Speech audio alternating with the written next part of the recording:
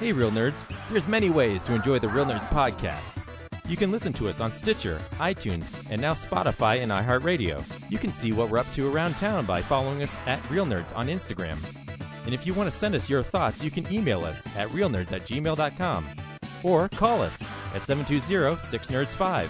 Like us on Facebook at Real Nerds Podcast or tweet us at Real Nerds.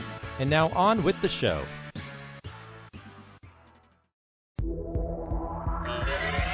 Here we go again, it's our Filmsplosion, a movie countdown of real devotion. It could get long, so bring your ibuprofen. I'm telling you all, it's the Filmsplosion. What's got the best acting? What's got the best direction? The cream of the crop, here's our selection. From comedy to drama, even blaxploitation. I'm telling you all, it's the Filmsplosion.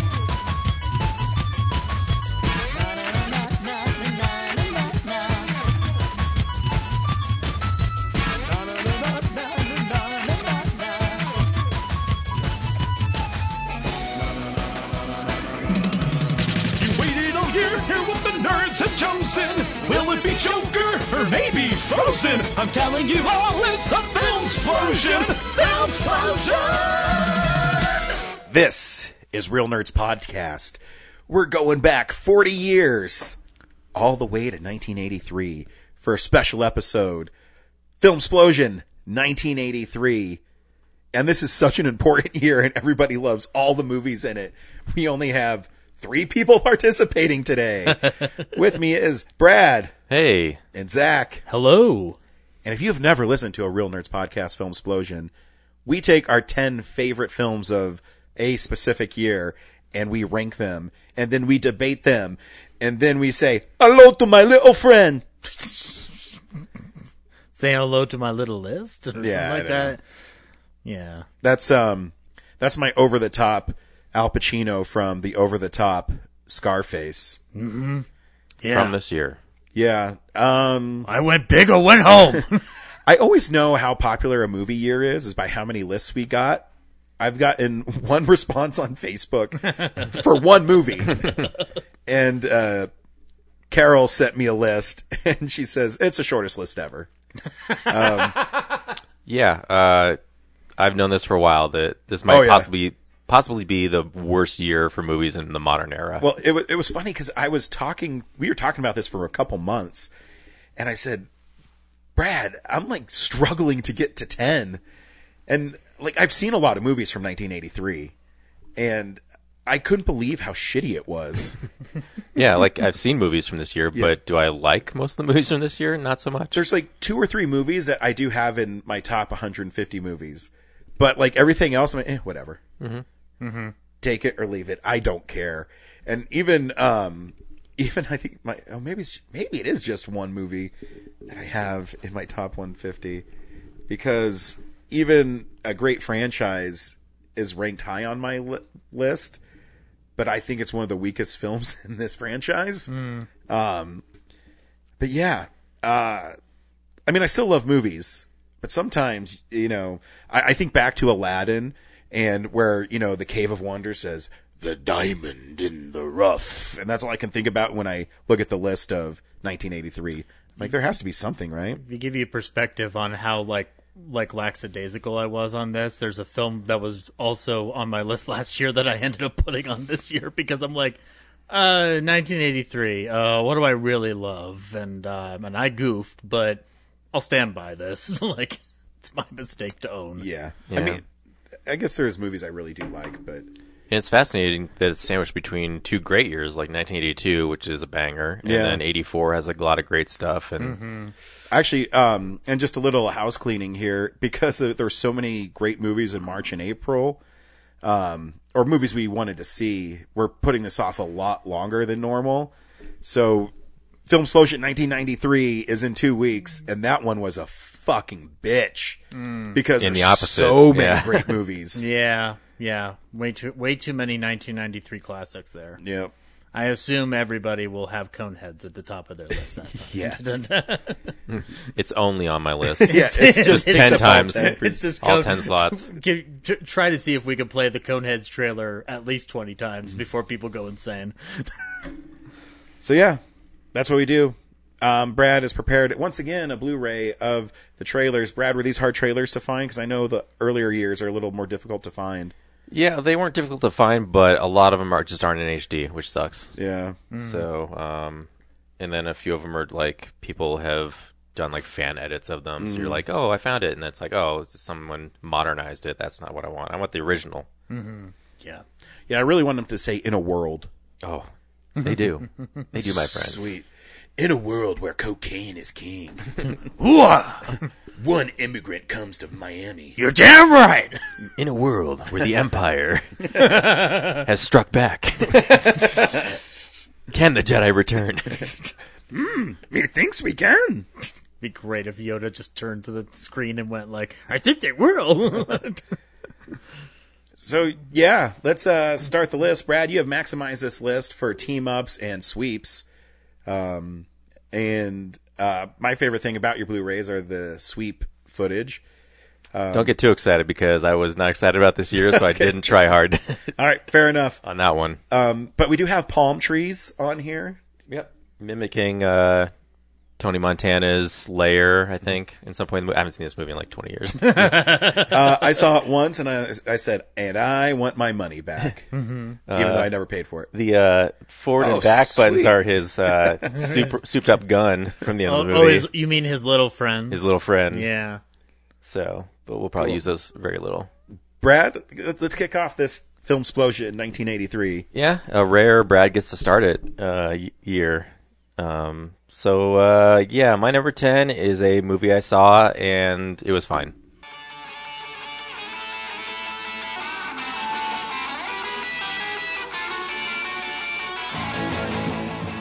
Dan Aykroyd. This man is physically threatening me. And Eddie Murphy. Are trading places. Find out. I'm going to get to the bottom of this. This has been a great, great mistake. It looks just like the dude that had me busted. It was the jokes. It was the jokes. You're a dead man, Valentine. Dan Aykroyd. Eddie Murphy. Billy Ray Valentine, Capricorn. Trading Places. Coming this summer to a theater or drive-in near you. Now, sell 200 April 142.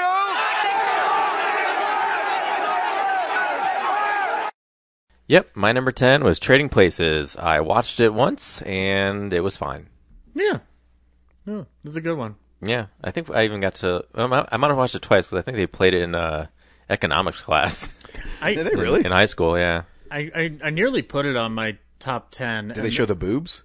I think maybe it was just part of it, because I doubt they did that. Maybe they showed how they do the trade stuff at the end, where they're doing the whole scam on the Duke brothers. Yeah, that was definitely in it. Yeah, that's kind of like when they showed us sections of Boiler Room, but not the entire movie in our economics class. So, and I still didn't understand it. So yeah, I almost put it on the list too, but it's like I was hesitant to do it, and I was kind of wondering why. So I rewatched the movie last night, and I was like, oh yeah, Dan Aykroyd's in blackface in this movie. That'd be a little hard for me to like talk about this, but yeah. And did those old men not have cash? Like, was their entire finances wrapped up in stocks? They did. They had $1. It is a great showcase for Don Ameche and Ralph Bellamy too, and Jamie Lee Curtis. So it's a good movie. It's really good.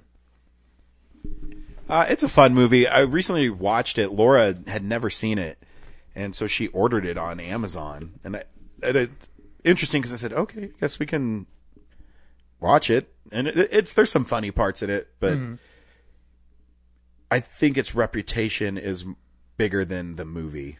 I think I think the movies that followed it by Landis are stronger in some places, but it's elegantly staged. Like I noticed, like it's very fancifully staged as like from a directorial standpoint. It looks magnificent.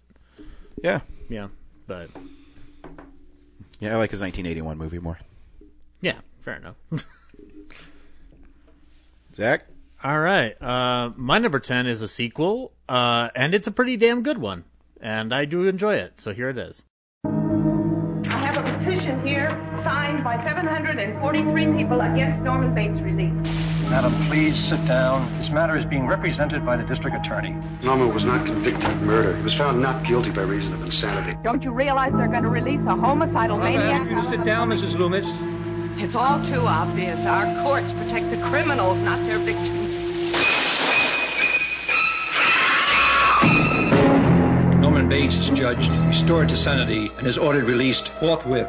It's 22 years later, and Norman Bates is coming home. I own a motel not too far from here. And you'd be welcome to spend the night in one of the empty rooms if you'd like. Good night, Mary. And he's back in business. Who is this? My mother is dead.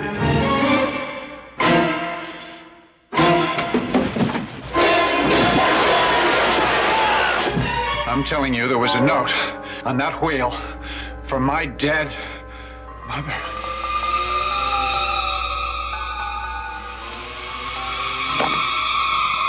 Norman, it couldn't be your mother. It had to be someone else. I trust her. She would never do anything to hurt me. No. She'll kill you.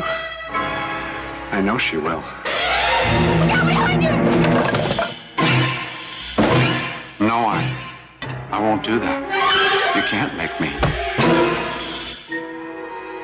kill her. 22 years later, Norman Bates is home. Psycho 2. It's starting again.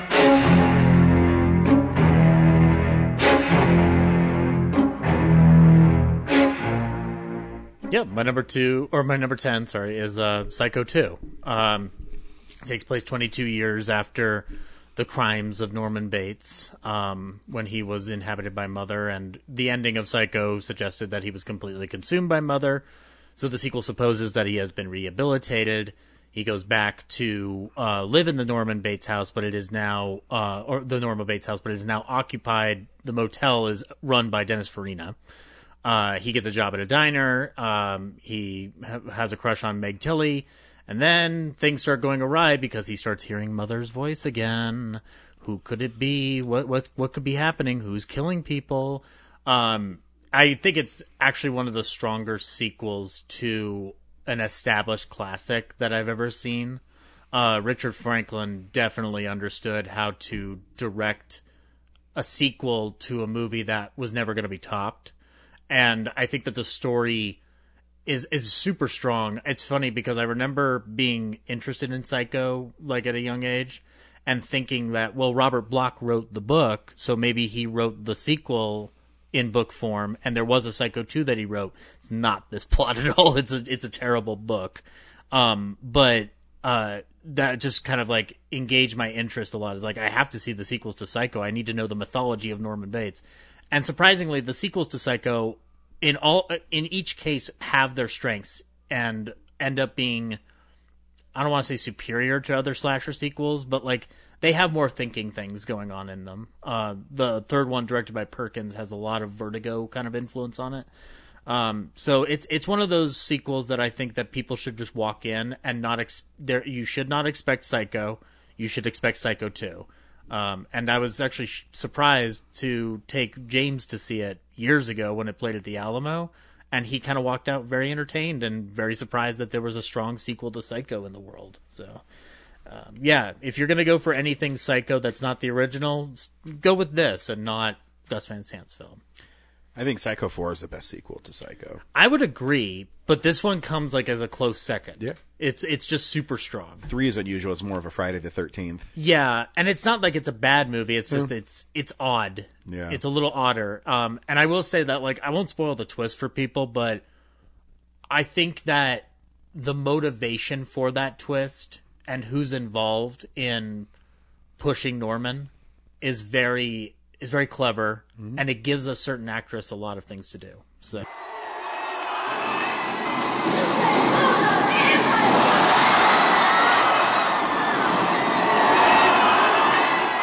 You guys are going to go on in your lives. You're going to achieve some great successes. And I hope and pray you do. But no matter what the future's going to bring, there's seldom going to be a moment like tonight when you hold it all in your hands. Together! And that's how we're going to win this game. We're going to win it together! We're going to win together! Come on now! Together! Tom Cruise is Stefan Georgievich, a kid whose dreams are bigger than the town he lives in. What are you looking for, Steph? Looking to trade football for an education and still be able to walk. I hate football. I just like to watch number 33 run around in those tight black pants. His future depends on getting out. I mean, now you can't even get a job in that damn mill. You mean that mill over there where your father works? Where your brother works? Well, my brother was laid off. You too good for us or something? No, sir, I just want to go to college. But the odds are against him. Now you do it my way or it's a highway, Georgievic. I want to see some film on Riley, Georgievic, and Oliver. Georgievic, I gotta take a pass on him. Why? The kid's real tough. No, he's got an attitude problem, Sheriff. He's a kid, and he wants to go to college and be something. What's wrong with you, son? I growl. You bite. You dig. And your husband's stopping you. Oh, where are you going? On the bus. Now, this is the wrong bus, son. This is for players. You ride back with the cheerleaders. You know, if he leaves here, you'll probably lose him. Any quitters here? No, sir! Didn't hear you. No, sir! He cost us the game. He quit. We didn't quit. You quit. In everyone's life, there comes a moment when you gotta make your move. Look, we're getting out of here, Brian. And fight back. For Stefan Georgievich, that moment is now. Together.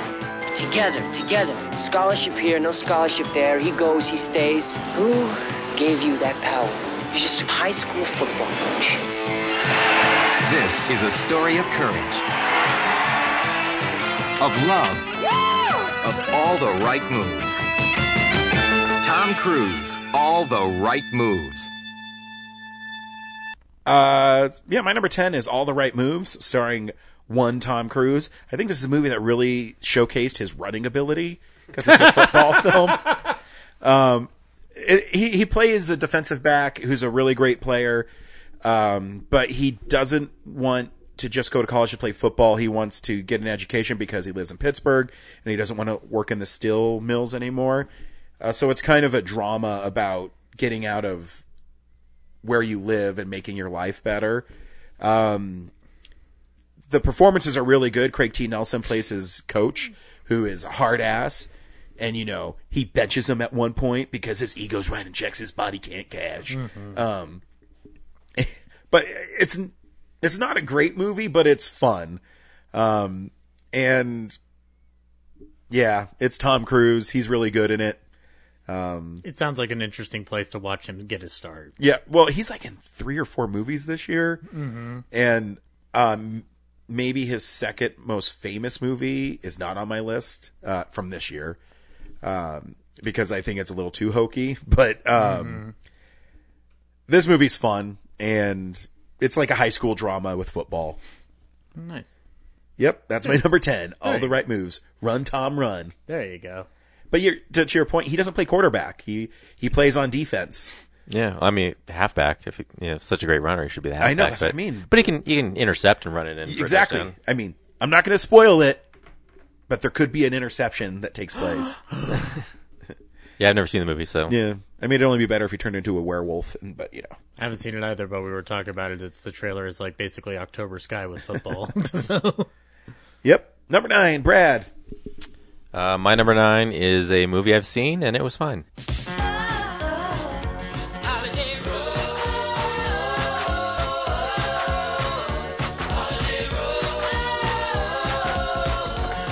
This summer, when you think vacation, think National Lampoon's Vacation. See the real America.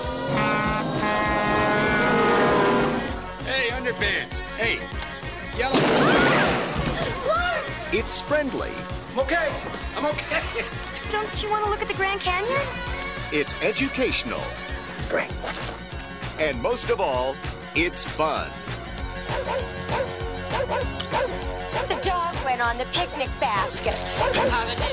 Like Chevy Chase, Beverly D'Angelo, Imogene Coca, Randy Quaid, John Candy, and Christy Brinkley. Well, Are you gonna go for it? This is crazy, this is crazy, this is crazy. Take you for a ride.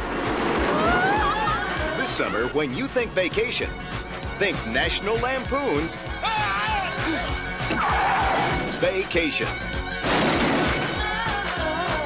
Better check under the hood. Yeah, my number 9 is Vacation, National Lampoon's Vacation, and yeah, it's a movie I've seen a couple times, and it's fine. It is a comedy classic, very very well revered. I was doing some research. It shows up just a little later on my list, but I was doing some research about it, and it was based on a short story that John Hughes wrote. Yep. Called Road Trip 58 or something. Yeah. So they got a lot of mileage out of a short story. They created a whole franchise. Yeah. Yeah. And the twist at the end is pretty creative. So yeah. I guess I think the Christmas one's funnier. But that one is so beloved.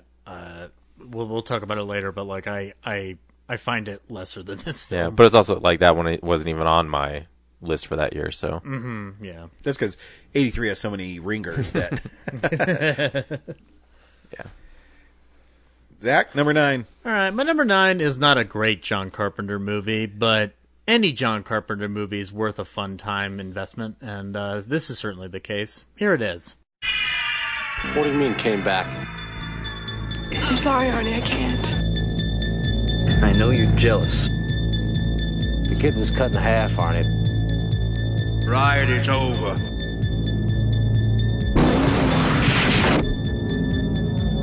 minute, Jack!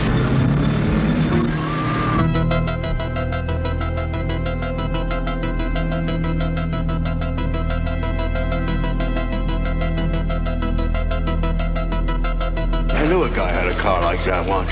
He killed himself in it.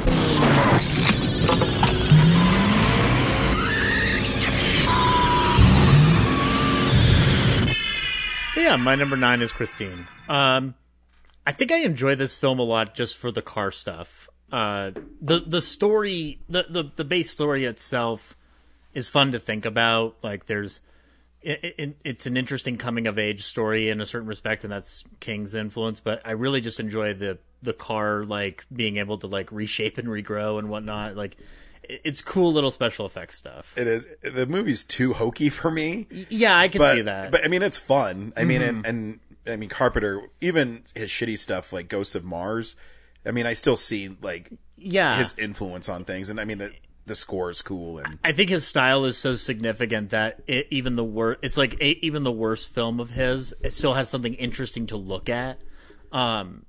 Even The Ward has stuff like that to an extent. I think that the reason it's so low though is it's not it's enough to stand out.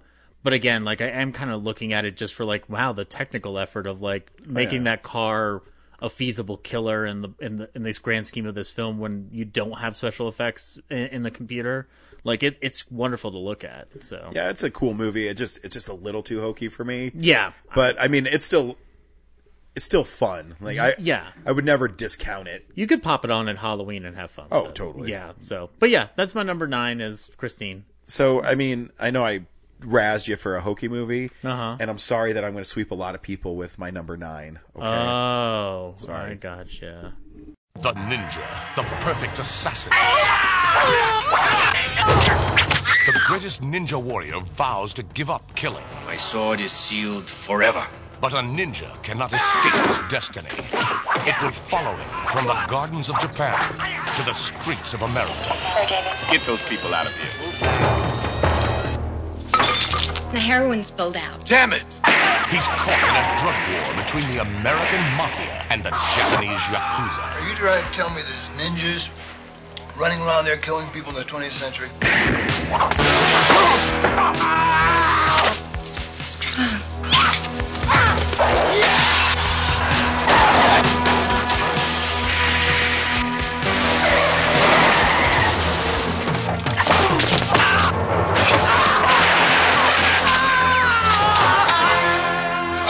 The Black Ninja.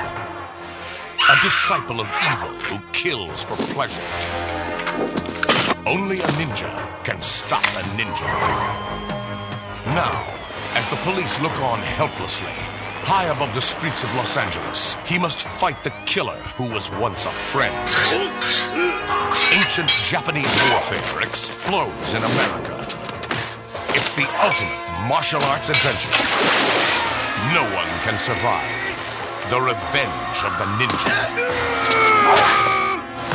Revenge of the Ninja, a Golan Globus production from the Cannon. So yeah, my number 9 is Revenge of the Ninja. You took a minute to get back to your mic there. You're just trembling from the excitement.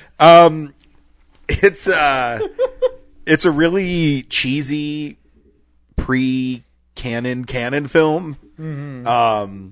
So of course there's like over the top violence, nudity, random cussing. So the premise is it first starts off in Japan, and this family is murdered by slow down, egghead. by ninjas, and then the son moves to America and opens up a doll place, and then there's heroin inside the doll, so they're moving heroin through these dolls, but it's a double cross, so he doesn't know. But then when he finds out, oh man, it's all hell breaks loose. But it's that like cheesy 1980s ninja movie stuff where it's like fun. Like there's no redeeming cinematic quality to it. It's literally a movie where ninjas attack each other and it's like ninja fights. Yeah. Yeah, just from the trailer alone, I wish I had watched it because it probably would have ended up on my list too. Well, you probably pitched it the same way they pitched it to Golan and Globus, and that's why it got approved. And the only reason I've seen it is it's a Kino Lorber Blu-ray, and every year I forget when they have it, but they have Blu-rays for like $5. Mm-hmm. So I buy like 7 of them, and that's one of them. And that was one of them.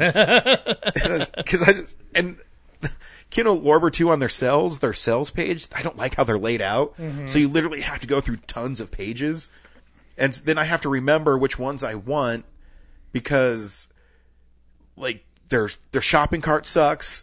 Mm-hmm. And I love the company. I'm not knocking the company. Oh yeah, no, it's just their website interface is a little weird. So yeah, so when I saw the cover for it, I was like, "Fuck yeah!" for $7.99.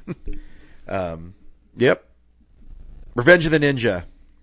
Probably the height of 1983 ninja cinema. Mm-hmm. Of all the ninja movies, this was the one. Yes. It's part of like I think there's more than one, if I remember right. Isn't Ninja 3 part of this whole construct? I think it is. Yeah. I think it is. Yeah, Ninja 3 The Domination is awesome. Yeah. It's a weird ninja movie with exorcism. Yeah.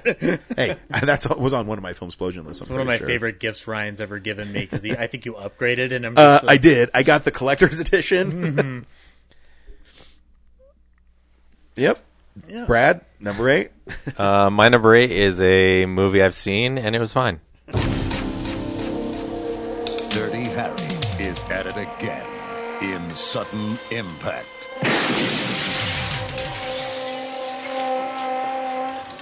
What you doing, you pig-head sucker? You boys, put those guns down. Say what? We're not just gonna let you walk out of here. Who's we, sucker? Smith, Wesson, and me.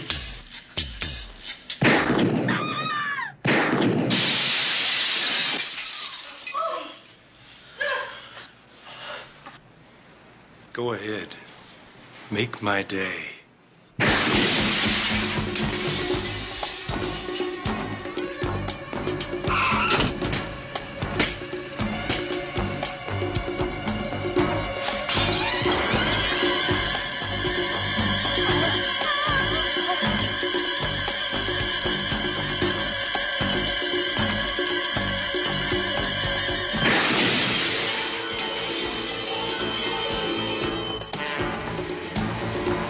Go ahead. Make my day. Clint Eastwood. Dirty Harry. Sudden Impact. So my number 8 is Sudden Impact, a movie I've seen once and don't remember anything that happens in it. You don't remember the most famous line ever? Well, because I watched the trailer, I do, but I thought that was recycled from the previous movie because this is the third one, right? This is the fourth one. Is it the fourth one? This is the fourth one, yeah. I don't know Clint Eastwood very well. Yeah, it's Dirty Harry, Maximum Force, something, and then... It's Magnum Force, The Enforcer. The Enforcer. And then Sudden Impact, and then the Deadpool is the last one. Yeah. The prequel to Deadpool. Yeah. This is actually a very strong Dirty Harry movie, and I have trouble sussing out the Dirty Harry movies in a list form nowadays, but it's the strongest one in terms of a story that isn't the first one. And it does like give you a counterpoint to Harry, because like at this point the films are trying to go into like the idea of Harry's justice versus Law and Order. And this one in particular deals with a woman who's been assaulted, and her sister is gone at this point. She takes revenge, and Harry, meanwhile, is trying to investigate it, and he's kind of like on his own, and so like it becomes dour very quick. So it's not, if you can call the Dirty Harry movies fun, it's not the funnest of the movies. Yeah, it is. He shoots dudes and they fly through windows, and animated windows too. And he says like cool one-liners. And the criminals watch him pull out the gun from his pocket, even though they've already got a gun trained on him. Yeah. And they allow themselves to get shot. You wait, bro. Yeah, no, yeah. You wait for Clint Eastwood to draw. I'll never forget the scene where he shoots a chair. It was wonderful. But yeah, sorry, didn't mean to take your thunder there. No, I had nothing else to say about this movie that I don't remember. Yeah, no. Also, I don't like the way Reagan appropriated that line and turned it into his own little political rally cry. Zach, number 8. All right, my number 8 is a movie by the late, great Carl Reiner.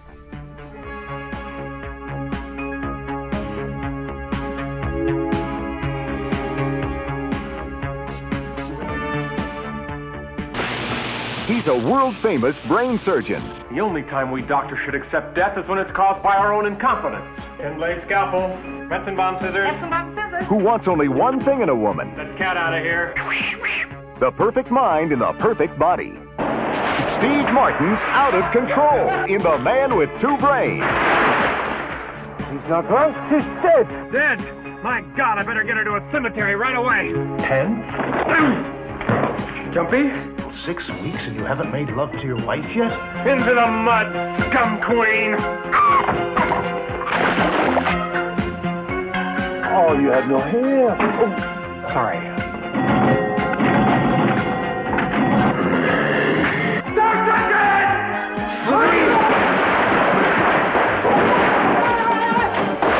it! Were you out on the lake today kissing your brain? As far as I'm concerned, you're the most complete woman I've ever known. All my life, I wanted women with great bodies. Why? I had the top of her head off, but that's as far as it went. Gloucester!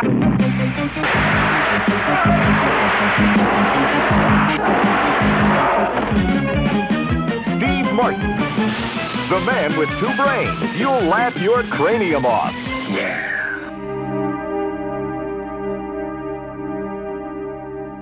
So yeah, my number 8 is The Man with Two Brains. It's not the greatest Carl Reiner movie, but my parents got this on DVD for me for some reason. I don't know why, because it's R-rated. And it's certainly not, from a technical standpoint, it is not for children. But it's about a brain surgeon who, he falls into a relationship and marriage with a gold digger played by Kathleen Turner. And he's denied sex left and right. And one of the funniest parts of the movie is actually watching him like pent up and just like getting frustrated at his job of being a screw top brain surgeon because Kathleen Turner is withholding. And it's like every marriage. Am I right, guys? Whoa. But then he starts falling in love with this other brain, and so part of the gag becomes getting that disembodied brain into Kathleen Turner's body. I think it's pretty funny in the grand scheme of like, we're never going to do a 70s Filmsplosion, I don't think, because I feel like the list would be too barren. But like, this is the best way I can honor like The Jerk and Dead Men Don't Wear Plaid Again, is like talking about this film. 70s? Yeah, it is 79. So like, we'd have to do a 79 Filmsplosion in order to do it. But like, I like Carl Reiner and Steve Martin when they work together, and this is certainly not the best of their efforts, but it is incredibly enjoyable. Say they have similar sense of humors. Oh yeah, Yeah, very much so. And I like looking at Carl Reiner juxtaposed with Mel Brooks because Brooks is even wilder and wackier and out there. For some reason, Reiner is a little bit more grounded. I don't know exactly what the exact tone of how you describe it, intelligently, but it just seems like he's wacky, but it's also grounded in some form of reality. Whereas Brooks, I would always compare it to Dick Van Dyke and Get Smart. Mm-hmm. Yeah, where Dick Van Dyke has some zany stuff, but it's measured. Yeah. Yeah. Whereas Get Smart is Mel Brooks being silly. Yeah, exactly. So, but I would recommend it if people haven't heard of the film. If they only know The Jerk for Steve Martin and Carl Reiner together, this is a good one to look up. It's. I think it's on HBO Max now, so I would definitely seek it out if you get a chance. My number 8 is a childhood favorite, and it's pretty funny, eh? Somewhere behind granite battlements, beyond impenetrable gates, indoors, something evil is brewing, and it isn't Elsinore beer. Here, an unsuspecting heiress has become the innocent pawn of a diabolical genius. At his command, space-age super lasers that can incinerate an entire metropolis. An army of deadly hockey warriors. At his fingertips, lots of beer.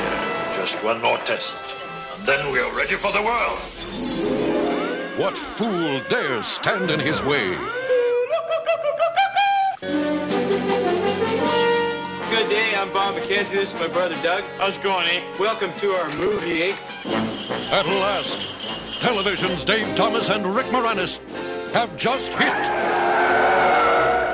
the great white screen. These are the adventures of Bob and Doug McKenzie. Strange Brew. That's private company business. Perhaps one of these would refresh your memory, eh? The gallant champions of truth. He's lying, all right. I don't need no machine to tell me that, eh? I didn't do it, I swear. It must be them. Justice. I think it's time the little lady and I had a chat. And the pursuit of bad guys. We will move towards Oktoberfest as planned. I can't believe it. He drank it all. Oh, no! And I will not underestimate our little friends again. With Max von Sydow. Shut up! Shut up! Shut up! Paul Dooley. You murdered him first. He was already dead when I killed him. Lynn Griffin. If I didn't have puke breath, I'd kiss you. And an all-star cast. Take off, you boy. You take off, you nut. Okay. Don't miss the biggest, the grandest, the first McKenzie Brothers movie of all time. The Adventures of Bob and Doug McKenzie. I'd like to thank the Academy. That's it. We're leaving, kids. Come on. Strange Brew. You hoser, they wanted to see our movie, now they're mad at us. Hey, Cop, it's only a preview, eh? I didn't want to show them the best part. Okay, so that's our topic for today. So, good day. Hey, you guys! What? Drink up! So Brad and I are teaming up for Strange Brew. I didn't know there was a whole other title to it. The Adventures of Bob and Doug McKenzie. I think they leave that off the box, but yeah, it's on the trailer. Yeah. It's a movie about two brothers who drink beer. Canadian. Yeah, it's very Canadian. And they... Filthy Canadian. They go to the Elsinore Brewery to get money because they find a mouse in one of their beer bottles, but it's alive because they put it in there. Mm-hmm. And it's just silly as crazy. My brothers and I loved it. Because that dog in there, we always would say the line, "Give him jelly. He likes jelly," because they're feeding the dog donuts. And were you huge SCTV fans growing up? No, no. I think we got it because my dad likes beer and he liked the movie. Oh, okay. So we used to have this mom and pop video store that was down the street from my dad's house, and he would always say, "Don't tell your mom." He would say we could rent anything so we could get rated R. So that's how we saw Predator, Predator 2. Right. And, Strange Brew and stuff. I think Strange Brew is PG though, but, that's how we saw it. I mean, it's everything that's Canadian.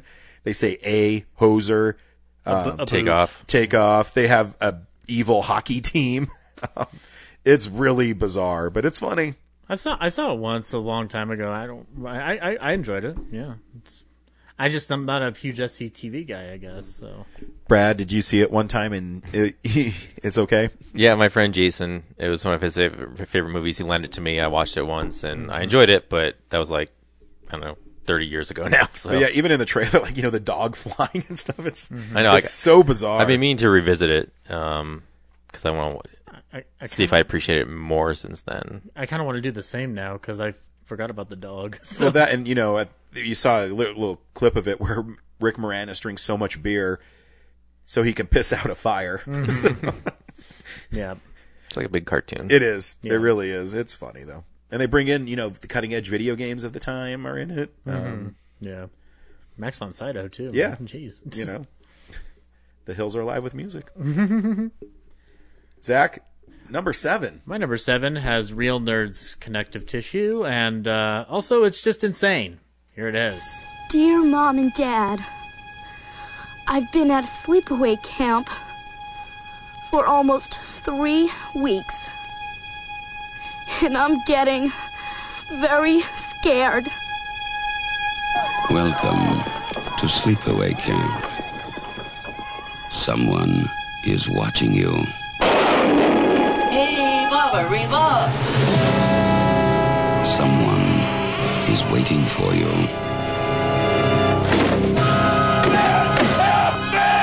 Someone wants to scare you to death.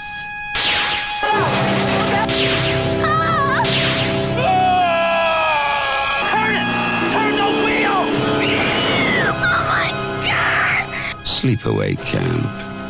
You won't be coming home.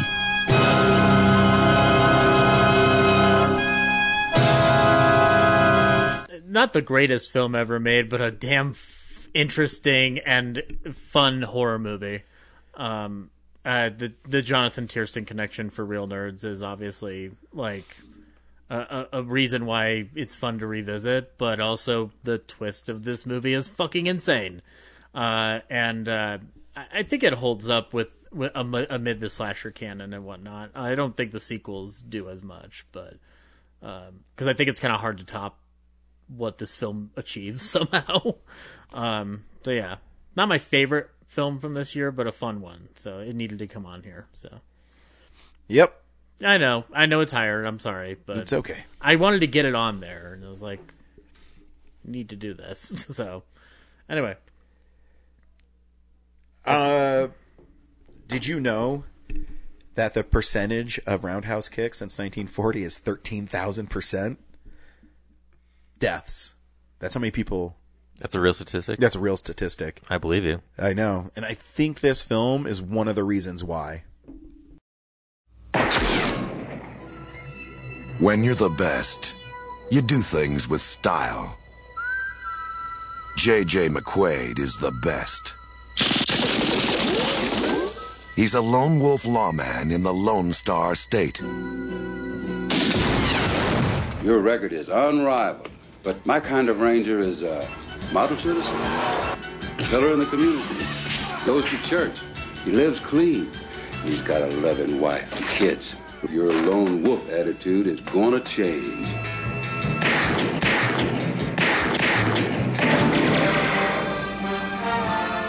Even a wolf has his weaknesses. And a powerful enemy.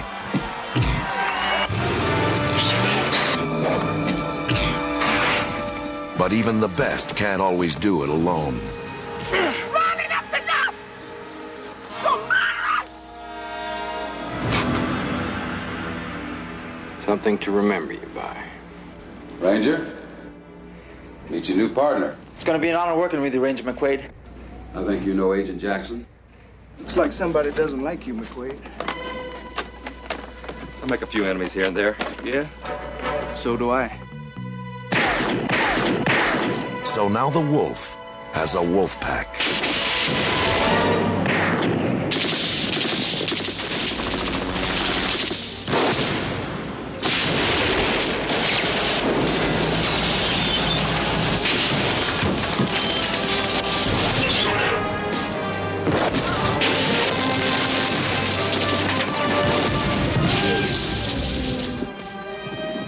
The final showdown belongs to McQuaid.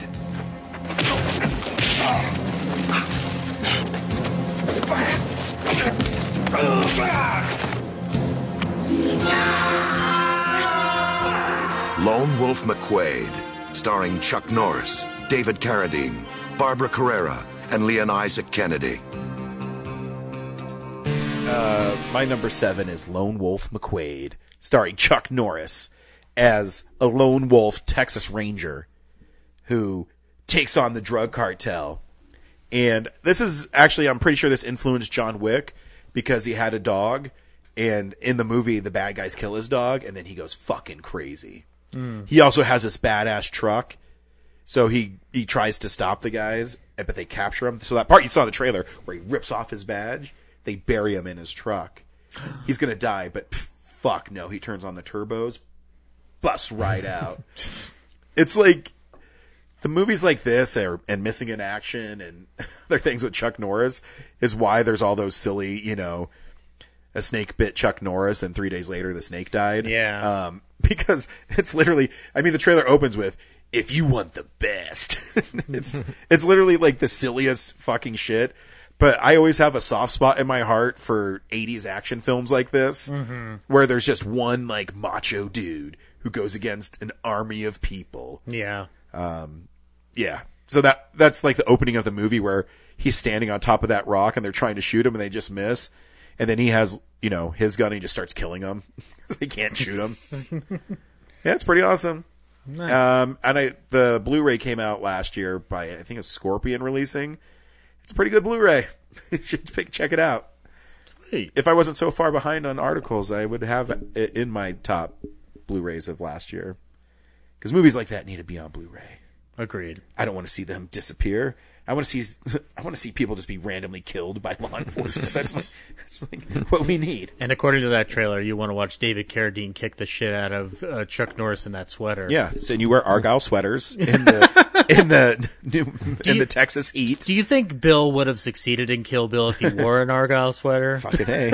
You heard it here. This police officer is endorsing vigilante justice. In 1983, when there's drug cartels running crazy, his preferred method of justice, vigilante justice. As long as you're shirtless and shooting at things. We call laws are holding me back. We call it Frank Castle style. Oh no. That's a check Punisher to see joke. if Ryan has any Punisher stickers on his car now. Oh shit, no. Never. Get out of my house, please. Never. My number 6 is a movie I've seen, and it was fun. In this modern age, too many people have lost sight of the true meaning of Christmas. Mom! Hush! Shut up, Ralphie! So now, in the spirit of the original, Me to you! Stop! traditional, American Christmas, Thanks a lot! MGM presents A Christmas Story. Dancing through the snow. Uncle! In a one-horse open sleigh. For the field we go. Laughing all the way. Bells on bobtail ring. Making spirits fly. What fun it is to ride and sing. Ho, ho, ho. This sleigh's on tonight. Ho, ho, ho. Fragile. It must be Italian. I think that says fragile.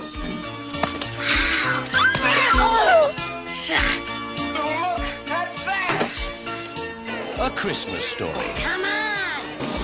The movie that pulls off Santa's beard. Oh, wow! And unwraps the secrets. Didn't I get a tie this year? Of the original, traditional, He looks like a deranged Easter bunny. 100% two-fisted, red-blooded, It's smiling at me. all-American Christmas. A Christmas Story.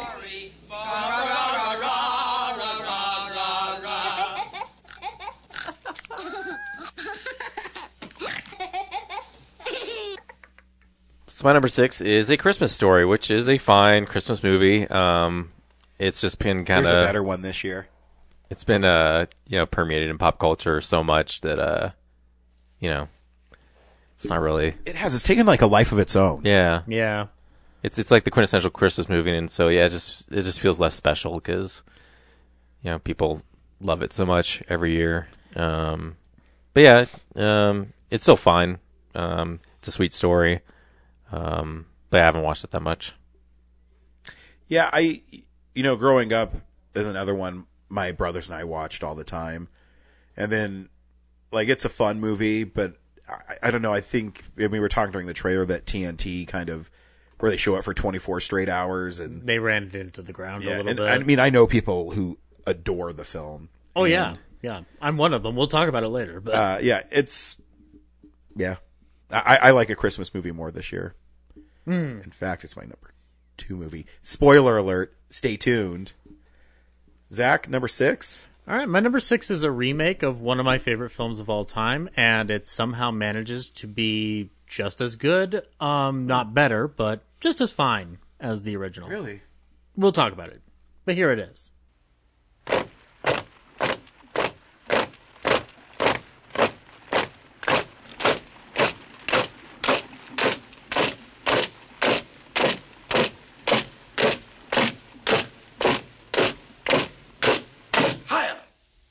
Me, I've invaded almost every country in Europe, and I still can't get a table at my favorite restaurant. Poland, 1939. German troops are massed at the border, waiting to invade.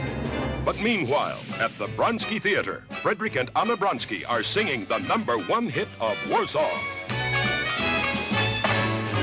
Jak się topić, to się topić, sweet Georgie Brown. Then, suddenly, Germany invades Poland.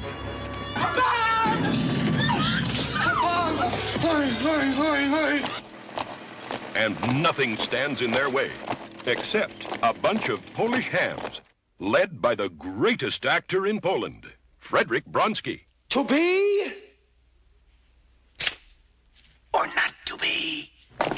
He's married to the most beautiful actress in all of Poland. Ah, Mrs. Bronsky, Mrs. Bronsky, Mrs. Bronsky. We're all here. The radiant and faithful Anna Bronsky.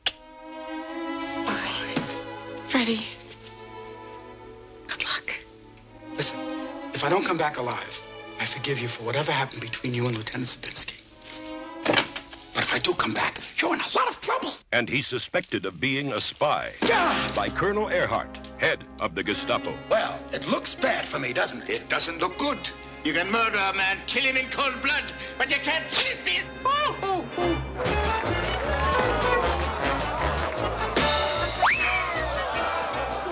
Will Frederick Bronsky and the Bronsky theatrical troupe escape the clutches of the dreaded SS? Arrest him! Arrest him! Arrest him! Then shoot him and interrogate him! And get out of Poland alive? Hurry! Hurry! Hurry! Get into that plane!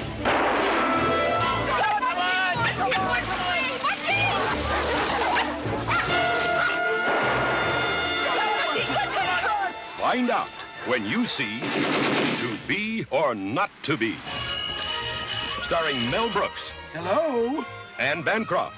True love should never stand in the way of a good time. Tim Matheson. Gee, thanks a lot. Charles Durney. Can I offer you a cigarette? No. Cigar? Oh, no. Chocolate-covered nougats? Chocolate-covered what? Nougats. And Jose Ferrer. Hurry back. You're drooling. So whatever you do, folks, don't leave home unless you're coming to see To Be or Not to Be. That is the movie. He'll be waiting for you.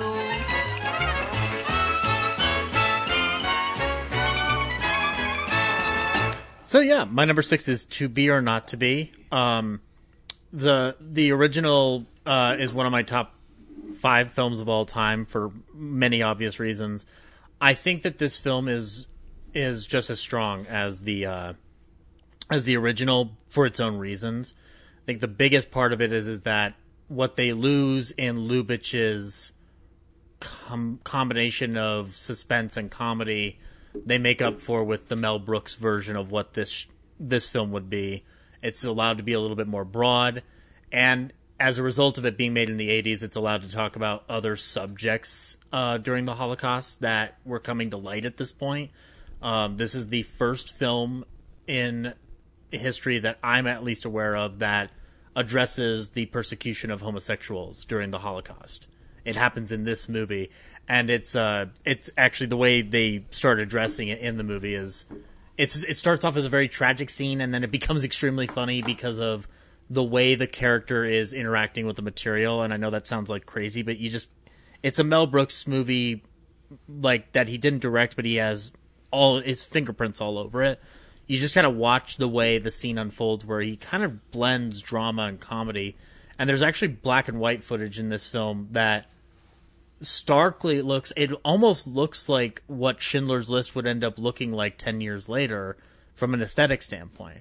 So for all that it loses as a remake to a superior film, it makes up for it with its own identity and style. And I think that this cast is just terrific. I mean, Christopher Lloyd's in this as Schultz, and Charles Durning as Concentration Camp Earhart is a fantastic performance.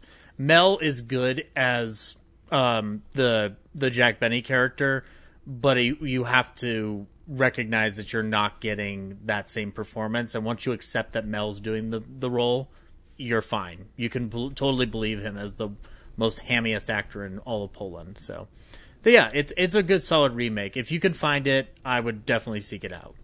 And it's actually funny, like the broadness of this, I think is a step up into where you can do something like Jojo Rabbit. I think because of how broad it is with its Nazi humor, I think it paves the way for something like Jojo Rabbit to seem like less out of left field.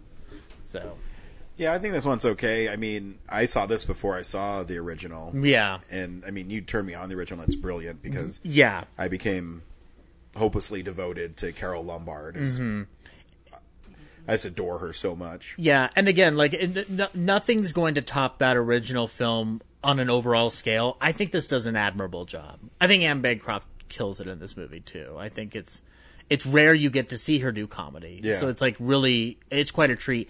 And one of my favorite film sequences in Mel Brooks history is them singing Sweet Georgie Brown in Polish.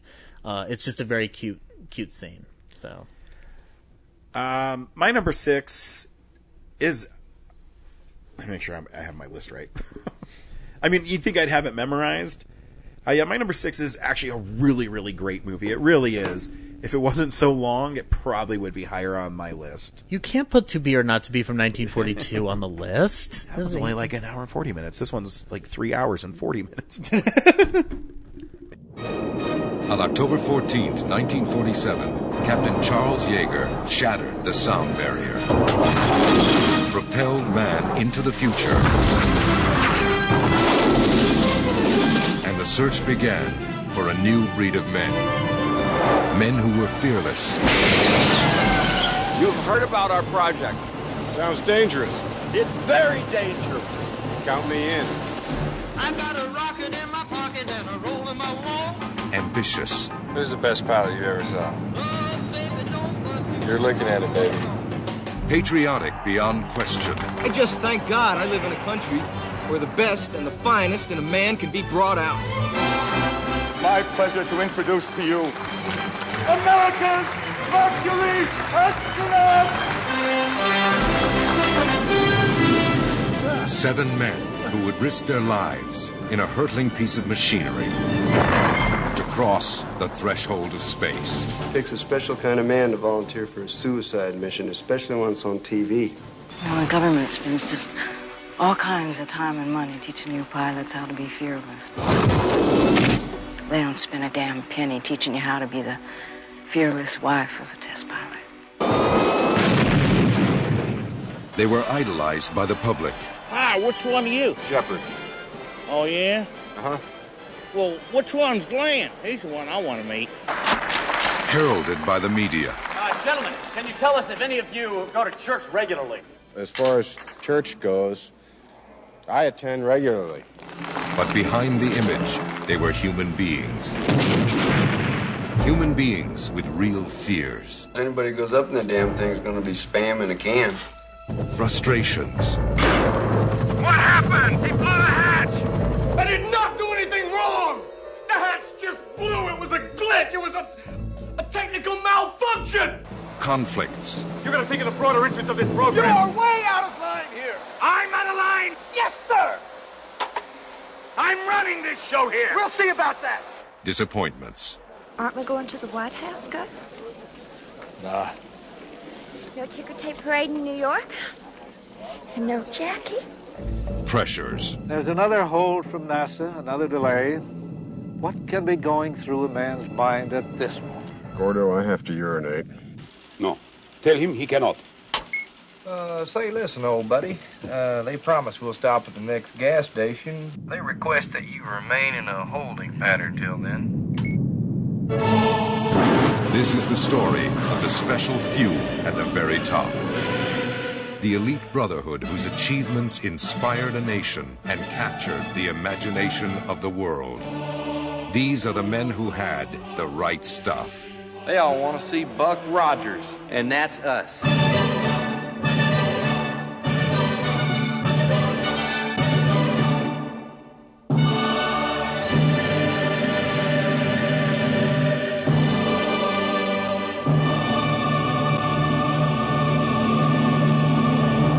My number 6 is The Right Stuff, which chronicles the Mercury program at NASA.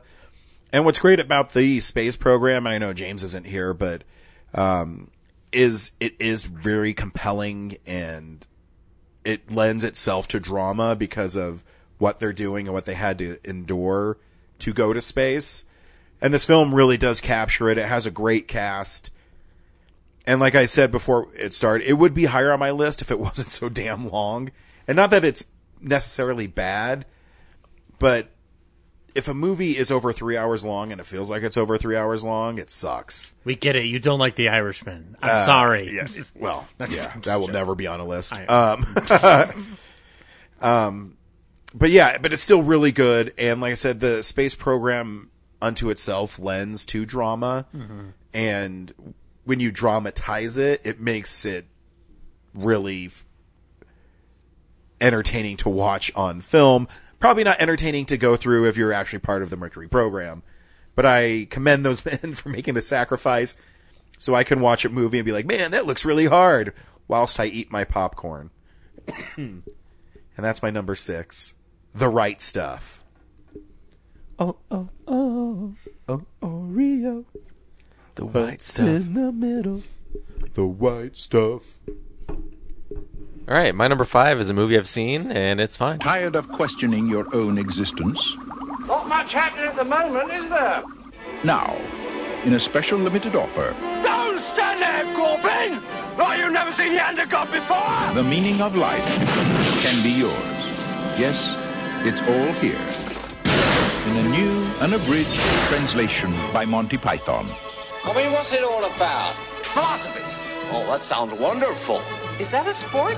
No, it's more of an attempt to construct a viable hypothesis to explain the meaning of life. Including why you were born. And what are you doing this morning? It's a birth. Wonderful what we can do nowadays. What do I do? Nothing, dear. You're not qualified. And why things don't always work out. The mill's closed. We're destitute. I've got no option but to sell you all for scientific experiments. What dreams mean.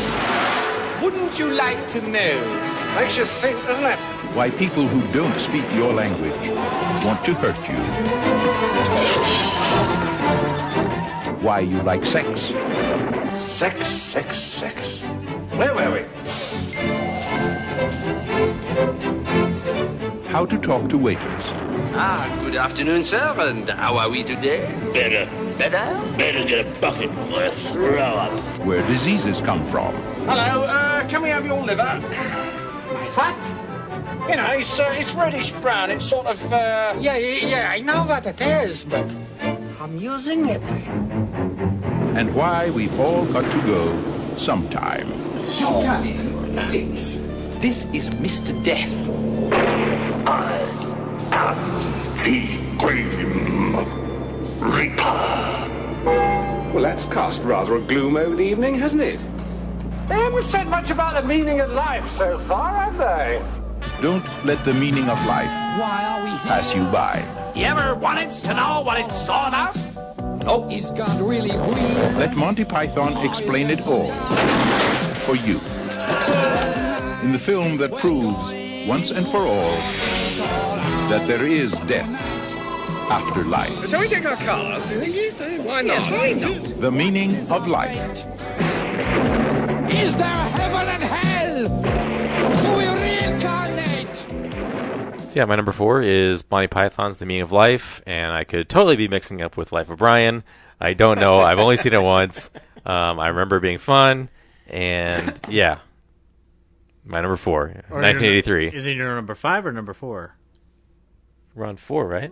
Yeah, but it's 5 because I didn't do my number 5 yet. So sorry, my number 5 is Monty Python's Meaning of Life. That's your fault. You make this, menu, and you could have so it doesn't go immediately to the next number. Yeah, not so easy to host a podcast, is it? No. I'm gonna give up mine. It's a lot harder to make a fucking DVD. Guys, stop fighting each other, please. Yeah. I don't remember a lot from it, so I can't really talk about it. Yep. Yeah. I've said it before. I'm not a fan of Monty Python. Well, that sucks. Yeah. For you. It's okay. We'll talk about it later. Not even Holy Grail? It's okay. Life of Brian? Really? It just never, they never connected with me. That's fine. It's not for everybody. You think I would like it, but I just don't. Yeah. It could be worth a reevaluation for you. I don't know. It's like if you watch the TV show and what they get away with, it's like I feel like you'd have more fun with it now than maybe when you were younger. Oh, I'll always check it out again. Yeah. I heard them say they specifically made their humor for British people, so yeah, it's just happenstance that Americans enjoyed it too. Yeah. Yeah. Zach, your number 5? My number 5 is a repeat. It's A Christmas Story. Yeah, this is too much of a family favorite to not put on the list. I had to knock something else out of there because I was just like, I can't not talk about this. My dad showed this to us when we were younger, and it worked on so many levels. When I watch it, if I watch it now as an adult, and being into Golden Age Hollywood like I am, this is a prime movie that discusses life in the 40s in a pretty honest way, more or less, because it's coming from a memoir that gets translated by Bob Clark, and I feel like it just nails that kind of childhood story, remembering of your parents from a different era, where putting soap in your mouth if you're using foul language, or the whole "you'll shoot your eye out" bit. The whole decoder ring bit is my favorite in the entire movie because it's just a commercial. So yeah, it's a lot of fun. The reason it's this low though is I don't go back to it as often as I did when we were younger, because there's other Christmas movies that have captured my imagination, but this one will always stand as a fond memory. Also, the Chinese restaurant bit doesn't work at all anymore, and probably never did to begin with. So, but yeah, it's a fun movie. I think it was hilarious in the 40s. It was hilarious in the 40s, but it was never hilarious by concept, period. But those restaurant owners probably ended up in a concentration camp. Fuck. That's internment camp. Thank you. That's yeah. Yeah. Anywho, the movie though is still worth watching. I want to catch that sequel that they put out with Peter Billingsley back in the role, because that would be interesting to watch. But I think there's actually 2 sequels. Well, there's another one that's not with it. The new one that just came out is a more direct, it's supposed to be the follow-up, the legitimate follow-up. So. Is it A Christmas Story 2, The Rise of Ralphie? It's called A Christmas Story Story.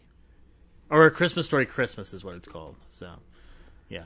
But they got, virtually everybody back, even Scott Farkus, the actual Scott Farkus. I was just making fun of sequel titles and how lazy they are. Yeah, no. That one is about as lazy as it can get, but it's still interesting. Anywho, yeah, Christmas Story. Check it out. I'm sure you have already, but do it again. My number 5 is also a repeat because we have a fucking asshole in this goddamn podcast. It's like, I've seen it. It's Brad. My number 5 is Vacation. Oh. Just a silly movie. Yep, it's just silly. And it's fun.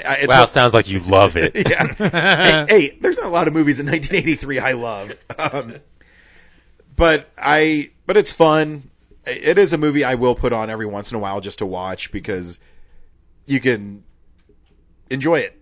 Yeah. And there are some really funny parts, and early 80s comedies definitely won't be made anymore. With dead grandma in the car and holding security guards from a theme park hostage. Yeah. Like that. I mean, if it was John Candy though, I probably would do it. But yeah, it's fun. I think sometimes it's hard as you go through life and time passes, and it's hard for me because like Chevy Chase is really good in the film, but he is such an asshole. But he just has like this aura about him now, and he goes, "Oh man, yeah, it's a bummer." I mean, it's not as bad as. I mean, he's just a jerk. It's not like he's Harvey Weinstein, but no, he's just an asshole. But he's always been that way. I know. And I mean, you could read the Saturday Night Live book and go, "Oh, wow, oh yeah, all right." So yeah, but it's still fun, and yeah, it's a silly movie that I enjoy. Brad, number 4. All right, my number 4 is not a great movie, but it's one I would like. I'm quicker to rewatching than the others below this list.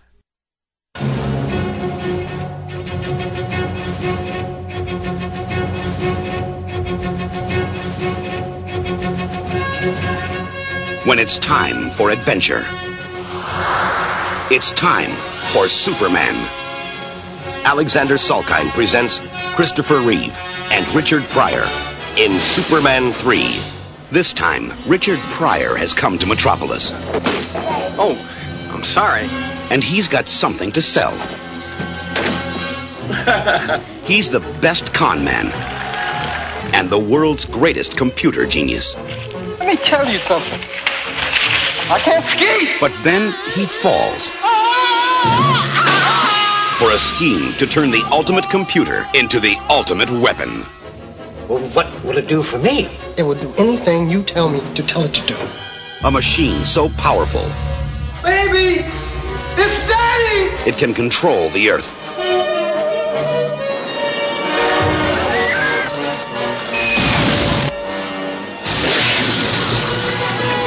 No. Now, getting down to business. Change the weather. You know something? You're a genius. And reprogram Superman. Thought you'd never get here. Well, I hope you don't expect me to save you, because I don't do that anymore.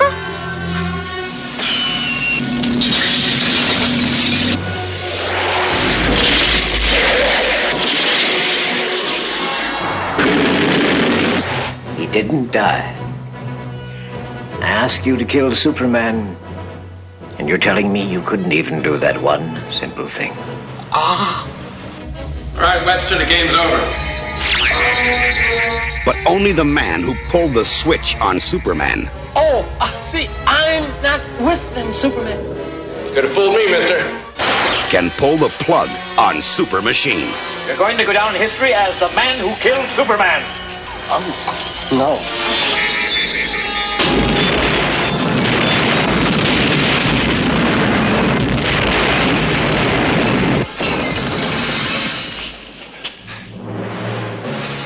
Thank you, brother. Superman 3. Watch the trees. This time is going to be the best time of all.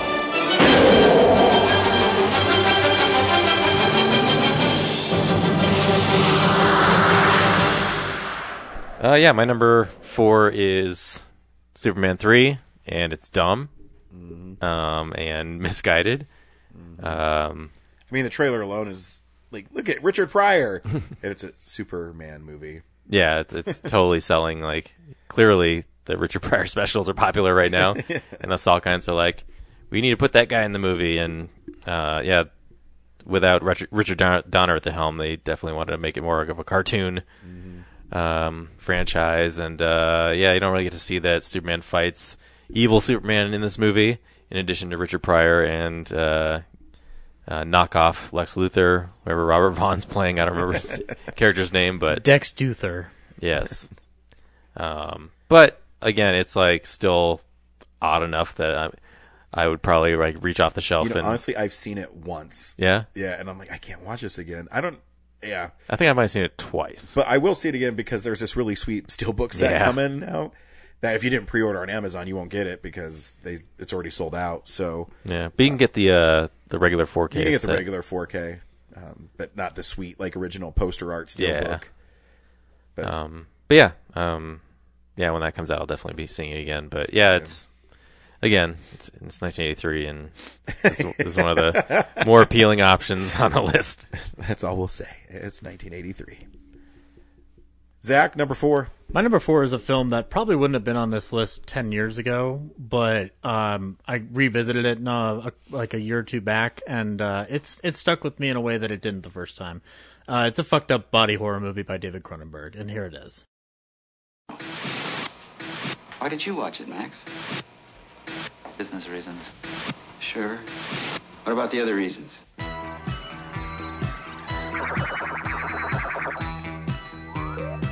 Max Wren is a victim.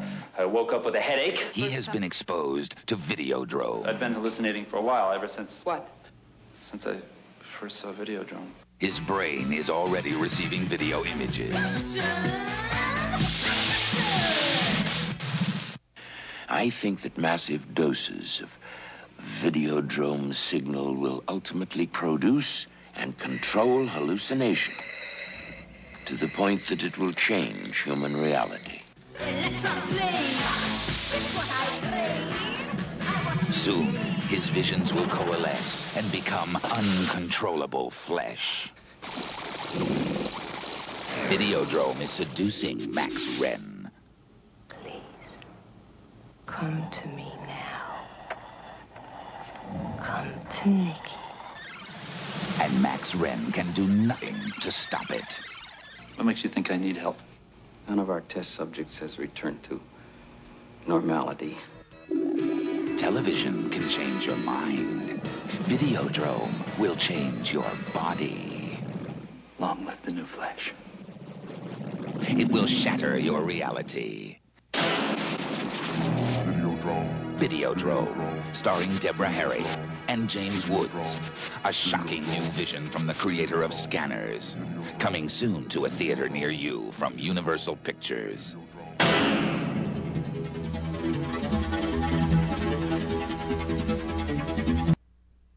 Yeah, my number 4 is Videodrome. It's a very solid little piece of sci-fi that has a good thread of thematic tissue in regards to how we consume media, our addiction to it, and how we get overconsumed by certain elements of the media we consume as well as the technology itself. And from a visual effects standpoint, watching David Cronenberg work is always very interesting. Whether you can stomach it or not is entirely up to your comfort zone.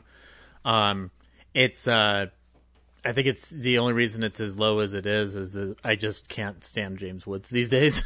But rewatching the film, like, he goes through hell, so it is kind of just like, oh, cool, he gets tortured. Yeah, he's one of those guys. Like, he's just whatever, but he makes cool movies. He has been in good again, movies, he's not like Harvey Weinstein. So. He's just an asshole, but like it's similar to Chevy Chase in that respect. It's like he's just an asshole.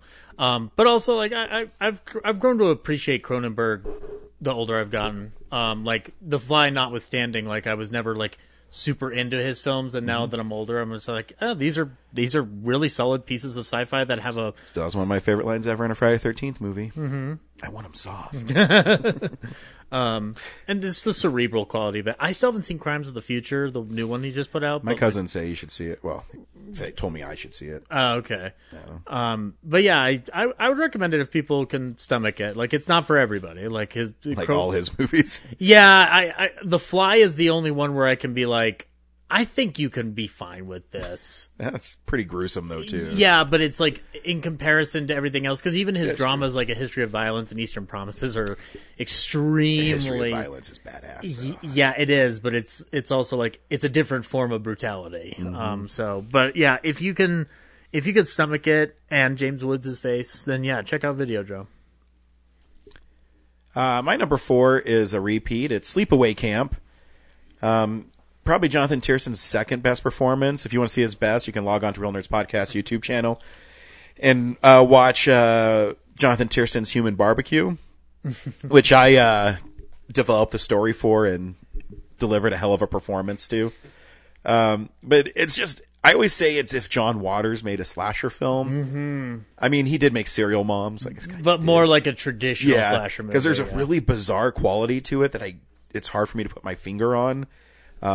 The characters are a little outlandish, but it's still fun. And even if you look past, I mean, everyone remembers it for the ending, but even the setup is really interesting. And just because all the characters in are so over the top. Yeah. The mom in the beginning. Oh my God.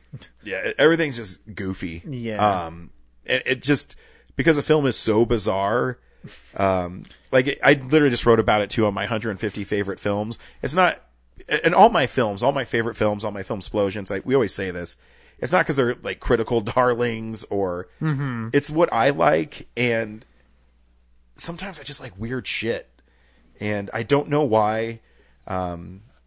I just do. It's almost like a slasher film that had a lot of soap opera crammed into it because all the beats feel like a soap opera at times. Yeah. And I mean, there's also a lot of homophobia in it, which is interesting. I mean, on purpose too. Yeah. I mean, I've done enough interviews with Jonathan that it was definitely what they were trying to do.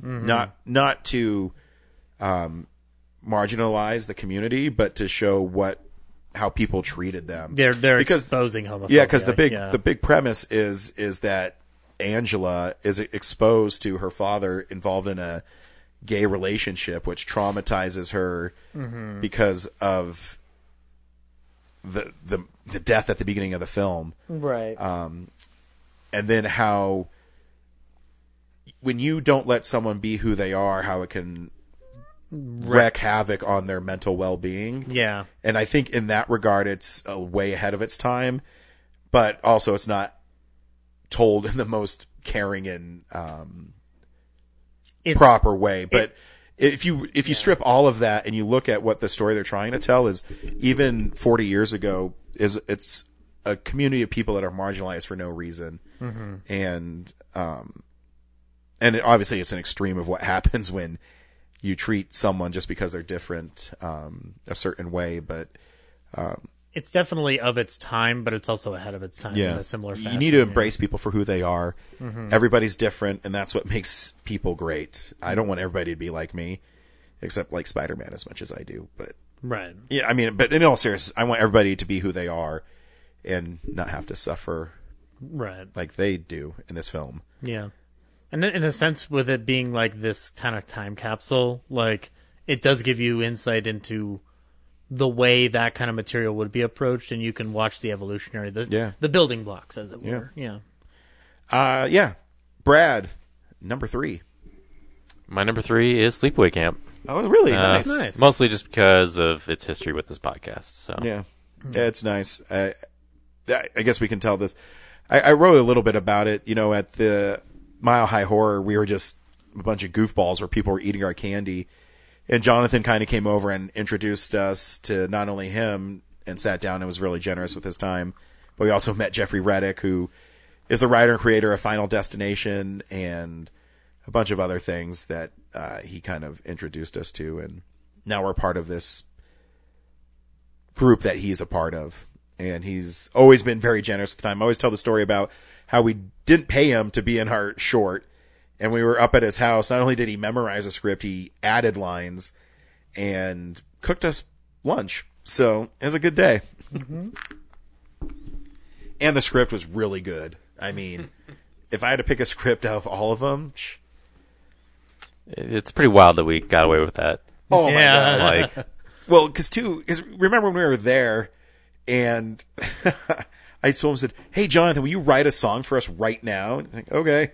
Yeah. And then like having to have, we were running out of time and we still had to do that, shot where the knife goes into his chin. And I felt bad saying like, no, we got to do it again. It didn't look right. Do it again.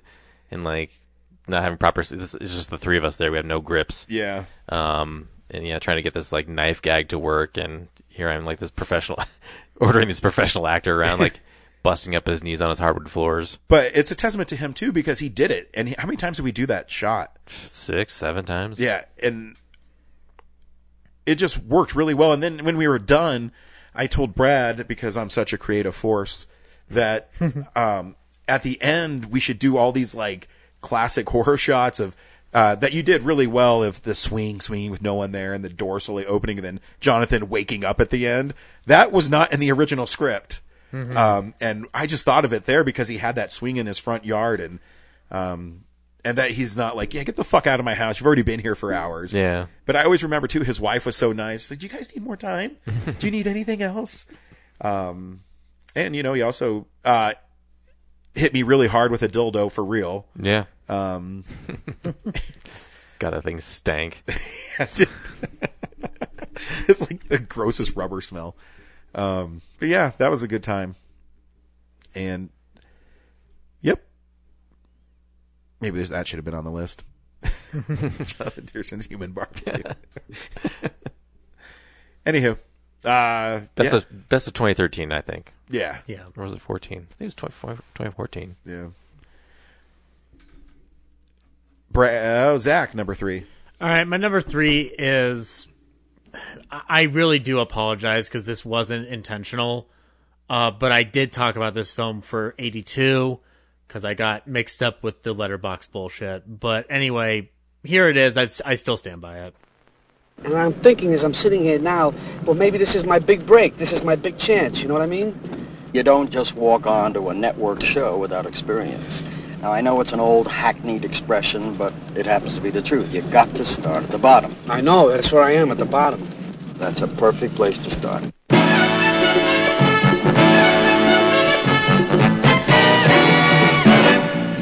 So will you please give your warmest greetings to the newest king of comedy, Rupert Pupkin. His name is Rupert Pupkin. He lives in a world of make-believe. Oh, Jerry, I love this guy. Always coming up with these great lines. I love him. Nobody can remember his name. Mr. Pipkin. Mr. Pupnik. Mr. Puffer. Rupert. Pupkin, Pupkin. But by 11:30 tonight, the whole world will know that Rupert Pupkin is the new king of comedy.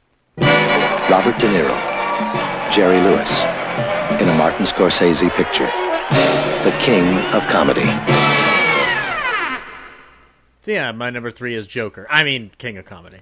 Yeah, I mean, technically the film was released en masse this year, but it was released in another country in 82, and I think that's how I got it mixed up. I still stand by it, but I think people should check it out. It is a wonderful Scorsese picture that kind of goes under the radar. It's not something he's known for on a mainstream scale. Like, out of the 6 gangster movies he's made like 15 other films that have nothing to do with that subgenre. And this is a good example of it. And I stand by it. Like, if you want to understand how Todd Phillips gets to a movie like Joker and is able to do something with that character, it stems from this. Like, and I think it's one of Robert De Niro's more braver performances, because it is, he's I think he's more unlikable in this movie than he is in a gangster movie, and yet there is like, he's far more like, not relatable, but like you can like sympathize with him because of the rejection he feels from Jerry Lewis's character. And Jerry Lewis is amazing in this film. It is a solid comedy thriller, more or less. So it deals with awkward humor the way Seinfeld does. Like, there's a lot of cringe in the movie, and it's intentional. So, yeah, check out The King of Comedy if Fox hasn't buried it in the Disney vault somewhere. I'm sure it's popular enough that they will. It'd be great if they got it on like Criterion or something. To be honest, they just got After Hours, so I think. Ooh. They might, if that does well, they'll probably poach King of Comedy. Yeah, I'm glad they got After Hours too, because that's needed a Blu-ray release for years. My number 3 is the third film, technically the sixth film of a trilogy. A favorite of my brother's. Return for the climactic clash between the forces of good and evil. Return to a galaxy far, far away. Return of the Jedi.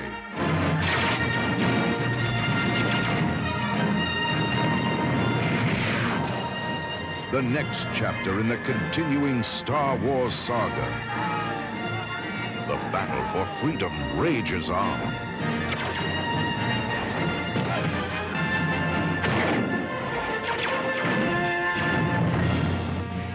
The heart of a hero. The courage of a rebel. The strength of a leader. The loyalty of comrades. The power of the Force. The cunning of the enemy.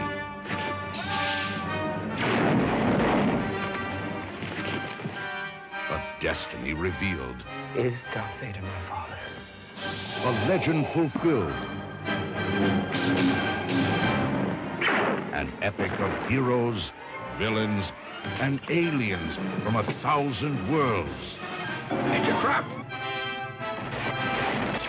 The quest continues.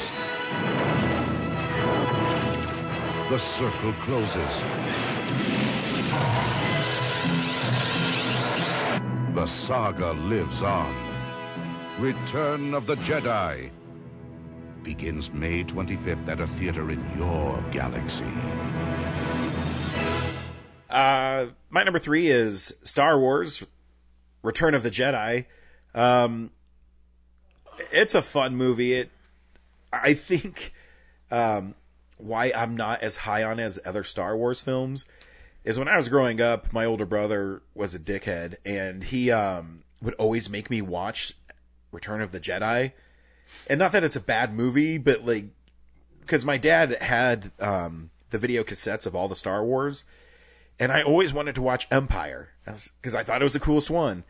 And my brothers would always say, "Oh, Return of the Jedi," and I never could pinpoint why they liked it so much. I guess it's something I should ask him now.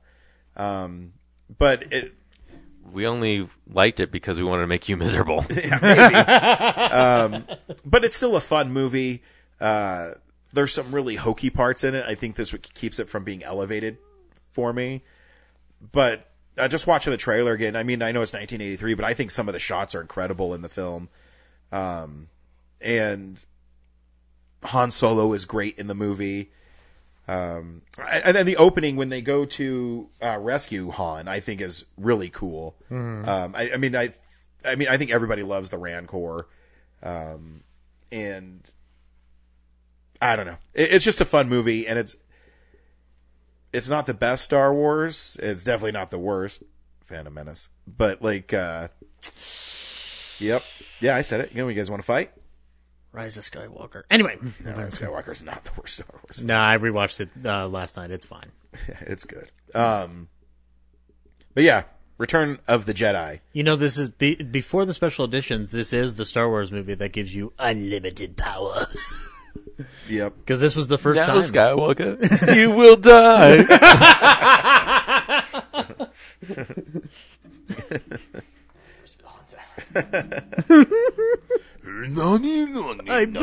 Skywalker. I believe they will be quite operational when your friends arrive. But yeah, the battles are cool. It is cool seeing Leia actually step up and use guns and fight and be cool. Choke a space slug. Yeah, and literally kills the mafia in the galaxy. Because you do not subjugate women, motherfucker. And I know this is sometimes seen as a denigrating comment, but a bunch of teddy bears save the galaxy, and it's fucking cool. Because they could kill. Sure, why not? They could kill and eat you. they kind of stipulate that clearly on dialogue. Yep. Yeah. Brad, number 2. My number 2 is a movie I've seen, and it's fine. Okay, so what do you call yourself? Huh? ¿Cómo se llama? Antonio Montana. And you? What you call yourself? Where'd you learn to speak the English, Tony? In a school. And my father, he was from the United States. Yeah, just like you know. He was a Yankee. He used to take me a lot to the movies, you know. I learned. I watched the guys like Humphrey Bogart, James Cagney. They teach me to talk. I like those guys. I always know one day I'm coming here, United States. 1980, Miami. They called it Little Havana, where the American dream had a price tag, and only one man in a million was hungry enough to pay. This country, you gotta make the money first. Then when you get the money, you get the power. Then when you get the power, then you get the woman. Scarface.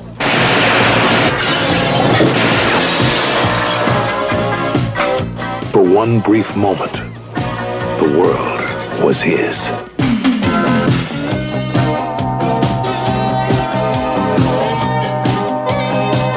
A chick he's with. She like me. You must be kidding. What you talking about? That's a Cadillac. How do you know? The eyes, Chico. They never lie. Man, that's the boss's lady, okay? I am the boss. That guy's soft. I like you, Tony. There is no lying in you. Here's to the land of opportunity. We do business together a long time. I know the street. And I'm making all the right connections. Remember I told you when you started, the guys who last in this business are the guys who fly straight. With the right woman, there's no stopping me. I could go right to the top. The word on the street, Tony, is you're not a small-time punk anymore. Supreme Court says that your privacy can be invaded. You shoot the house this month? You're spending a lot of money on this counter-surveillance. We're doing 10 million, 15 million a month. Come on. Now that's serious money, you know? Your bank boys gotta come down a bit. Who else can you trust? That's why you pay us what you do. You trust us. You're in good hands with us.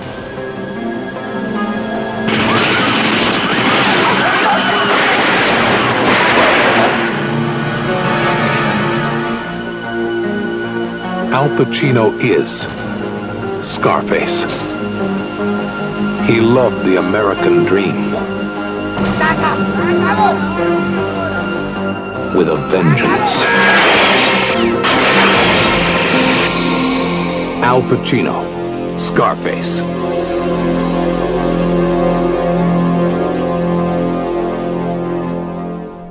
So yeah, my number 2 is Scarface. I don't like it the way I think college film nerds like it. I just think it's interesting. Like, obviously, Pacino is a Cuban drug lord. Yeah, it's a remake. Like, it's cool they went in that direction instead of just like making another like 30s film. Gangster pick. Yeah. Yeah, it's. I've only seen it like twice though. I think it's an okay movie. I mean, I think De Palma. I think he's a good director, and he doesn't just. I just think he doesn't make enough films for him to get the credit because he always makes his frames interesting. Yeah. Whether it's Carrie or this or Dress to Kill or whatever you're going to see of De Palma. He may or may not be stealing from a British director from the past, but we'll never know. No, I mean, I think he pretty much says he is. Yeah, he's just like, I ripped him off. Yeah. I don't think it's a bad film. I don't like it. Like in the context of Scarface, the one from the 30s is way better. I will say that it's interesting how the film has become as influential as it is, not just within film circles, but in rap culture and everything like that. It's like it's a very iconic image for that. Oh yeah, for that subsect, and it's like I remember when I don't know if it's like the 20th anniversary DVD came out or something like that. But I remember the Blockbuster near us like had like a huge standee of Tony Montana and like all the different editions that you could get with it, and like looking at the way home video media has capitalized on this film, like there's a whole edition of it where you can get like a whole box of fucking cigars with it if you pay $1,000. I'm just like that is crazy. So I mean, props to it for becoming such an influential classic, but I just don't vibe with it. I think its best influence on me is its inspiration for Grand Theft Auto Vice City, which I got hours and hours of enjoyment out of. So in a way, I enjoyed way more than the movie. Yeah. I always tried to like find the chainsaw in that one apartment in Vice City. I always thought Grand Theft Autos were more fun messing around than like playing the story. The game, yeah, I know. I always just explored the world more than or tried to break it. Than playing the story. Like I don't think I actually finished any of the stories. You know, I'm kind of bored. I'm just gonna run over pedestrians. Yeah, I'm gonna jump on the back of this like program truck that's just moving on its own and fire out the back. Try to get the cops to see what happens. Yeah. Just can I break into this spot in the game and like climb this thing and or just jump off and see what happens when you hit the pavement. So. Yeah, Scarface, my number 2. Zach, number 2. My number 2 is a repeat. It's National Lampoon's Vacation. In spite of the Chevy Chase of it all, I can still He's watch... still good in it, though. Yeah, I can still watch this film and really enjoy him. My favorite line in the movie is, I'm going to have fun, you're going to have fun, we're going to have so much fun, they're going to have to perform surgery to remove our goddamn smiles. And we'll be whistling Zippity Doodah out our assholes. Like it's such a wonderful performance to watch him go from this optimism to just finally breaking and yelling at his family.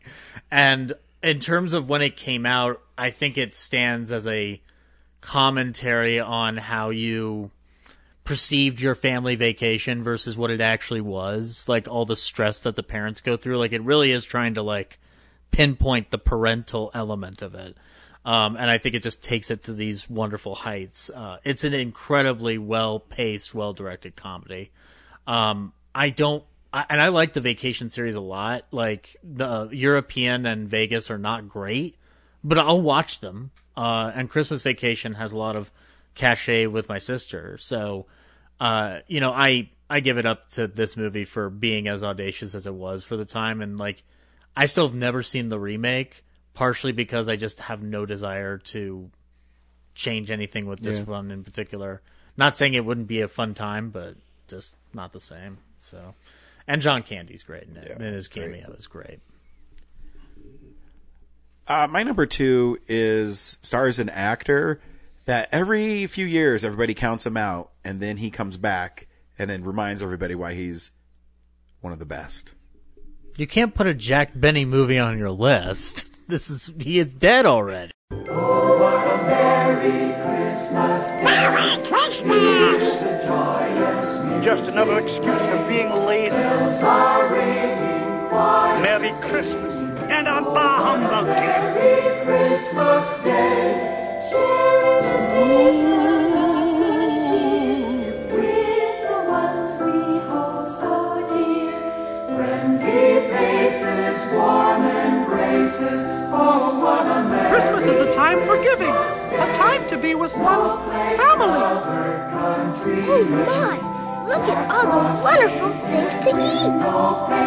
I see an empty chair where Tiny Tim once sat. Oh, what happy memories. Surely they have more food than that. I pay you 2 shillings a day. Families filled with love and grace, from the peaceful embers glow. Blessed Yuletide spirits grow, grow and grow, grow and grow. Joy to the And not anymore.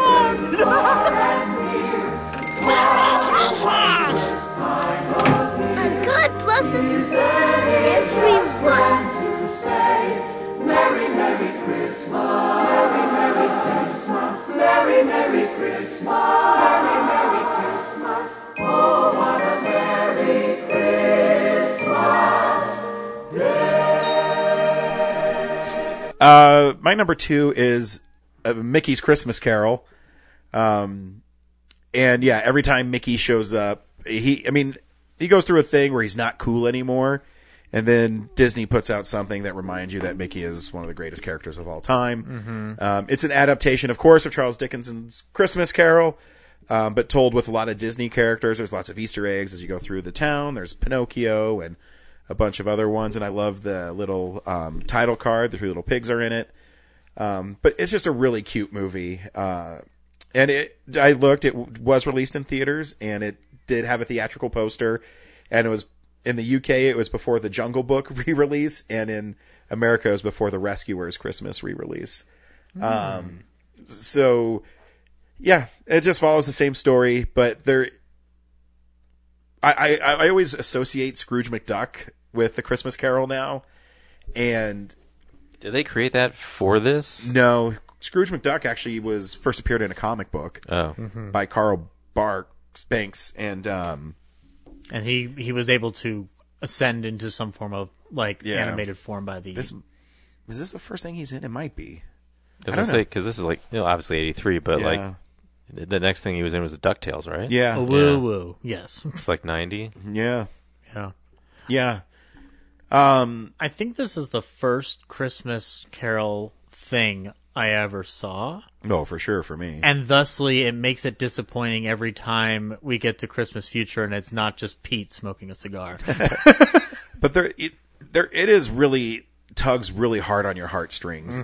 Because, I always, when Mickey is slicing the bean and it's really thin and which were they reusing animation for from fucking Fun and Fancy Free? Because that's what it is. I know. But the Mickey spirit in it, where he's going to work hard to try to provide for his family, and when that moment where Scrooge sees how Mickey Mouse lives, and all he wants to do is provide for his family, and he doesn't understand how Mickey is happy without having money. That moment is great, and then you have tears come out of your mind when Scrooge is pleading with the ghost. He's like, what happens to Tiny Tim? What happens to him? And he just points at the grave, and it's, Pete. And it does. And it's heartbreaking. And it's a morality tale. And at the end of the day, just don't be a fucking asshole. And it's a great ghost story. Yeah. I think it's funny because this was a good cursory way to get into earlier Disney films, because Willie the Giant is the Ghost of Christmas Present. It's a decent enough introduction to Goofy. But it's just, I think it's incredible how people reinterpret this story in their own fashion, and Disney did it in 30 minutes, which seems impossible because every other adaptation gets way more elaborate or way more stylized, and this one's just pretty simple. It does kind of break it down to its core. That's what Disney does. Yeah, that's the thing. Pinocchio is not the book. No. So but yeah, it's a great film. If I had known we could put theatrical shorts on this list, I would have done this. Damn it. Technically a theatrical release film. I know, but and if a frog had wings, it wouldn't pump its ass when it hopped. Zach, Brad, your number one film. My number one is a repeat. It is Return of the Jedi. Clearly the best film of this year. No. Yeah, it's, classic Star Wars. Watched it a bunch back in the day, and I don't know what else new ground I can cover. It's far and away. I can tell you that it's re-released in 475 theaters this week. Made $6 million. Yeah. So that's impressive. Interesting to see how Box Office Mojo records that total. Yeah. Does it go to the original, or does it have its own separate thing? Unless it's Avatar or Titanic, it's separate. I actually almost went to see it Thursday night at midnight, but I was just like, I gotta make this fucking DVD. I should have. But yeah, that's cool. Yeah, like far and away, it's the best thing on my list. Like, there's Return of the Jedi. It's like at the level of all my other lists, and then next one has Scarface. So, yeah, Return of the Jedi. I miss seeing the original version of it. So, yeah, you think if they were doing a 40th anniversary release of Return of the Jedi, they'd put out the 40-year-old version of it. No, you're not going to get it. But no. Yeah. Well, I mean, we never will, because I was reading that those elements don't exist anymore. Yeah, I burned them. I burned them all. I mean, you could just make new ones and treat it like the old version, but the despecialized editions proved that you could for Blu-ray at least. Well, I mean, there has to be somewhere lying around. Someone has to have it. I mean, they find freaking movies from the 20s. I'm guessing there's... Maybe it's like The Day the Clown Cried, where he gave a print to the Library of Congress, and after he's dead, like 6 months later, it'll get released. It is a weird sword to die on, where they won't show you the original films. It's weird, right? I think it might have to do with George Lucas being alive, so maybe once that guy kicks it... But he doesn't own Lucasfilm anymore. There's probably something in the contract, though. Like, yeah. He can't release... As long as I'm alive, you can't put out the version I hate. It might be too, because like he didn't get to direct those two. Oh, maybe. So he's like, there's always like. Well, when you watch, I mean, Return of the Jedi Special Edition is the one that has the most. Yeah, it's the most fucked with. Yeah, and it's. I mean, the cantina scene alone, or the Jabba. I mean, the Jabba. Max Rebo band part. Yeah, you go whoa. And then the Coruscant stuff out at the end, and the song. Re-engineered, yeah. Empire's relatively untouched. Yeah. And New Hope's editions, like it's the Jabba scene that frustrates me the most. Outside of that, like he still has some model work in there. Yeah. So, but I do have that like DVD, the 3 DVDs that they put out where they have the theatrical versions stuck on there.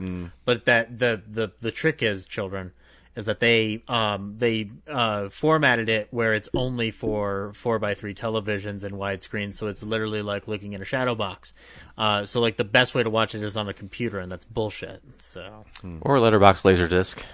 Yes. Again, that's how the despecialized editions were able to happen. So yeah. Mm-hmm. Zach, number 1. My number 1 is a repeat. It's Monty Python's The Meaning of Life. Got him. You got him twice, dude. Yeah, you did. You just fucked him. Proud of you. No lube. Yeah, wait till 93. No, I love Monty Python, and I realized that as 2 of their big films didn't come out till came out in the 70s, we're not going to talk much about them in the grand scheme of film. But I'm a huge Monty Python fan, and this film is not my favorite of their films. But in the grand scheme of 1983, it's the film that I know the most and can quote the most that isn't Return of the Jedi, maybe. It's such a funny sketch film that does work through a thematic concept of birth, life, and death. I think it's the last bastion of getting something fun out of the group before it turns into a best of highlights reel. I know Mr. Creosote gets all the attention, but I think that this film has other elements of it, like choosing the best way to die, and it's a guy running away from a bunch of topless women jogging at him, and he falls off a cliff is fucking funny. I think that John Cleese teaching sex education by bringing in his wife into the classroom to demonstrate positions is hilarious. There's no. I think the songs in this film are not the superb best, but they are so damn funny. Every Sperm is Sacred is one of the most audacious musical sequences where nothing dirty is necessarily happening in the frame, but it's because of the context of what they're doing, and they're like poking fun at Roman Catholicism. And then the very end of the sketch is peeking in on 2 Protestants going like, of course not, we'd never have that many children, we're Protestants, we can have sex as much as we want and use condoms. Like it's funny. The Galaxy song that Eric Idle sings is a wonderfully touching statement about how we're all fucked anyway, so it doesn't matter. And I do think that it is very appropriate that the last Monty Python movie would end with them all going, with all of them dying and going up to heaven, and it's just this big lounge number. And the short film that Terry Gilliam does at the beginning, The Crimson Permanent Insurance, is one of those great short films that we don't get enough of, where like you do a short film at the beginning of your regular feature. Like the Coen brothers did it for Serious Man, but Crimson Permanent Insurance is like, you know, you want to know like who was stoned enough to give them all the money to do that. But it's so worth whatever investment they did, because it's a great short film that doesn't require massive amounts of dialogue. It gets its point across super well from a silent motif. I just think it's one of the, like, in the grand scheme of movies trying to be a sketch movie, I like this movie more than History of the World Part 1.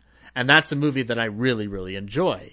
So, like, to give you context, like, if a Monty Python movie was going to exemplify what the show was, this is it. So, yeah, Meaning of Life, number 1. Yeah, it's Monty Python. Yeah, again, like, I'd be curious to see if you latch onto it differently as an older viewer. Maybe. I'm sure I'll watch it again. Yeah. I don't mind putting them on. Man, I can't believe this one didn't end up on anybody's list. It's my favorite film from 1983. I told you at the beginning of our countdown that this actor sandwiched my lists. Mm-hmm. And this is one of his films I think he's really famous for, but is also overlooked. And this is my number 1 film. So your folks are going out of town. Just use your best judgment. You know we trust you. You got the place all to yourself? Woo! A good time, Joe. In the privacy of your own home. Just take those old records off the shelf. That's her. She's fantastic. Yeah. I sit and listen to them by myself. Did you have a good time last night? I had a great time. Today's music ain't got the same soul. You ever get high, Joe? Don't let me do anything stupid. Don't worry. I like that old time rock and roll. Who's the U-boat commander? Don't try to take me to a disco. I don't remember giving permission for a party, Joe. A party? I still like that old time rock and roll. I've got a trig midterm tomorrow, and I'm being chased by Guido, the killer pimp. Kind of music just soothes the soul. Doesn't anyone want to accomplish anything, or do we just want to make money? Make money. Make a lot of money. That old time rock and roll. There's a time for playing it safe. And a time for risky business. My number 1 film is Tom Cruise in Risky Business. It's a high school comedy / drama film where his parents go away and leave him in charge of the house, and he opens up a brothel. And like you do. Yeah, like you do. And who hasn't opened up a brothel in high school? But it's one of those films I really like, and it's really fun. And again, Tom Cruise is really good in it. And yeah, if I had to pick a favorite film from 1983, it was this one. Did Risky Business come out before All the Right Moves, or the other way around? I don't even know. I want to say after, because I think it was All the Right Moves, then The Outsiders, and then Risky Business. The Outsiders was 85, so it's already like 2 years ahead of this. Or is it 84? It says, and on Letterboxd it says 83. I've still never seen The Outsiders, so I can't comment. Really? Stay golden, Pony Boy. Outsiders is okay. The thing with Tom Cruise is if he's not shooting pool with Paul Newman, I don't understand it. Like when I went to Top Gun Maverick, I was like, why isn't he shooting pool with Paul Newman? That's another one that's really good that doesn't get a lot of play. Oh yeah, well we'll talk about it because it's not. Outsiders came out in March of 1983. Wow. Mm-hmm. I want to say Risky Business is a summer movie. That explains his teeth, because they probably shot in 82. But yeah, so but it also has like he stole his parents' car, like Ferris Bueller's Day Off, but Ferris Bueller's Day Off is 3 years away. But yeah, I was just mentioning because like obviously this is the one from this year that he blew up from. Yeah, so that's August was Risky Business. All the Right Moves has a feeling of like a February movie. I'm going to say February or April. Looks more like an Oscar drama for the fall. Maybe. I'm going to look it up. That's what's great about the internet. There you go. People should see Risky Business because Tom Cruise is really good in it, and it's really funny. And October is All the Right Moves. So it went Outsiders, Risky Business, then All the Right Moves. Would you say that Interesting. when it was released in October, it was underneath an October sky? Because that's what the trailer feels like. Bring it all back. You turned off my sound. How did he do that? I'm yeah, operating. those are my favorite films from 1983, highlighted by Risky Business. We did get one email. We made it, guys. Corinne said she sent something to us in the text thread. So I don't know. But our lone email is from Carol Hart again. So here we go. Hello, real nerds. Hope this finds you all doing well. Rich and I were at the Alamo a few weeks ago to see Dungeons and Dragons. That was fun. yeah, We hadn't been in a few months. We were excited to see that they updated the way you pay for your meals. That's right, that you give them the card now and they just take it. We had experienced that at the Alamo Mission in San Francisco and loved it. We didn't get to the theater much in 1983. Jake turned 3 that October. He was entertaining all by himself. Aww. Most of the movies from this year we saw later, and it's been a long time. I'm mostly rating them by positive feelings more than content. I think that's how we all kind of feel about this list. yeah. Therefore, I'm going to keep it this simple, short, and sweet. First, what's up with 2 James Bond movies in 1 year? Octopussy was meh, and Never Say Never Again, worst ever. Don't disagree. Number 10, National Lampoon's Vacation. This movie holds a special place in our family. When Jake was 14 and James was 7, we drove to California. Our first stop was Disneyland. Rich and I kept talking about going to Wally World. The boys had not seen the movie. We decided to rent it when we got back home. I picked it up and then realized that it was rated R. We couldn't remember why it was rated R, maybe just the language.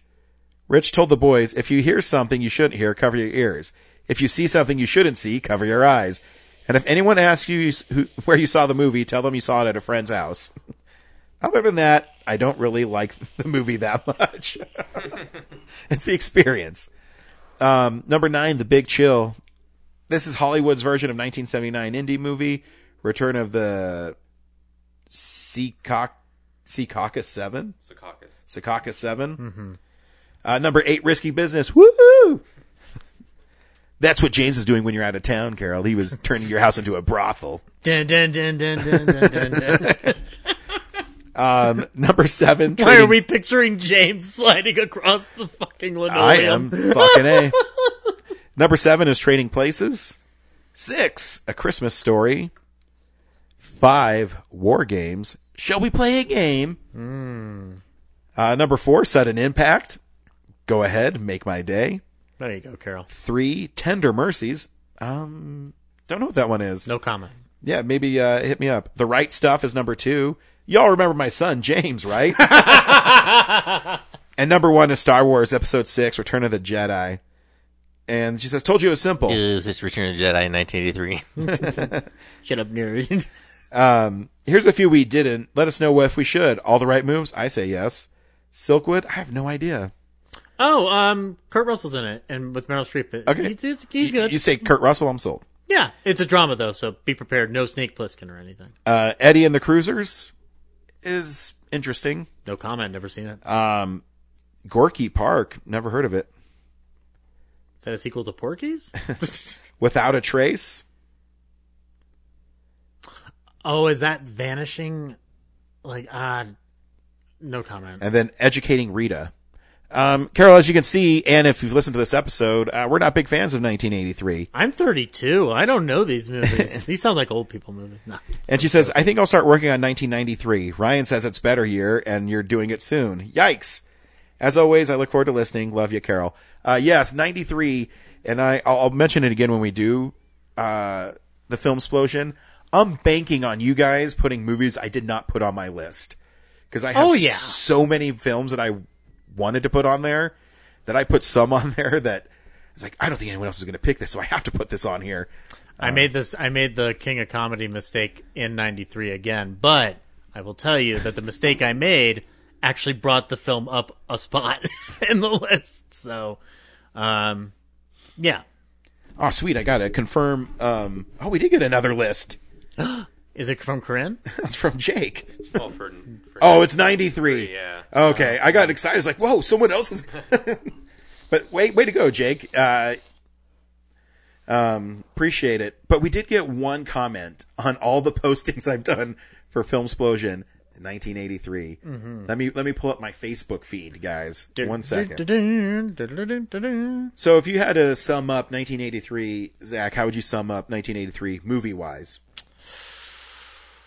On an overall sense, it has some eclectic choices, but it's not a landmark year. I would imagine. I think it's what any year in movie going should be. It should be just steady entertainment, solid selections here and there. Doesn't need to be fancy. Just needs to entertain you and get you into that movie theater for another day. Wow. See, I say that, then I found there's another list on here.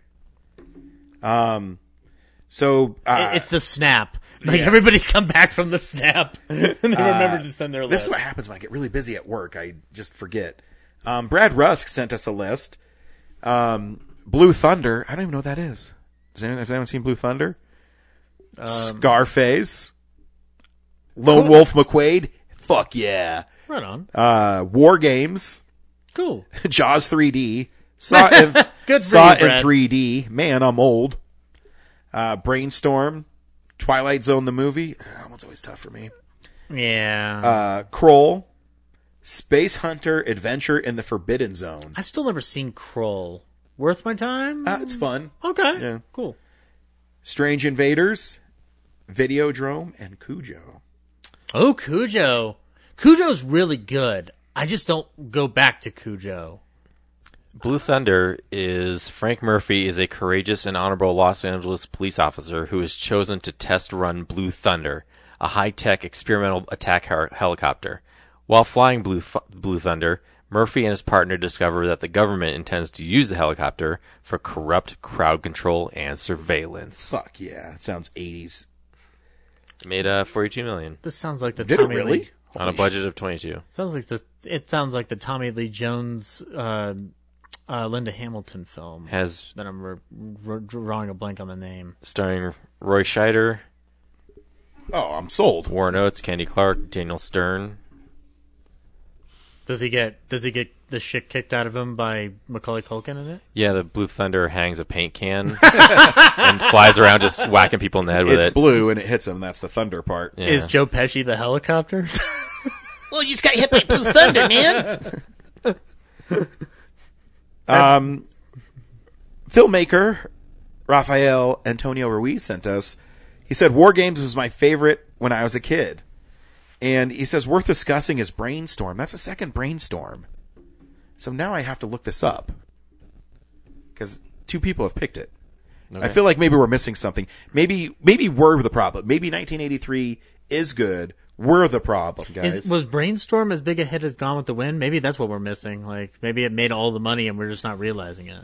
I definitely know my lack of watching any movies from 1983 definitely hurt.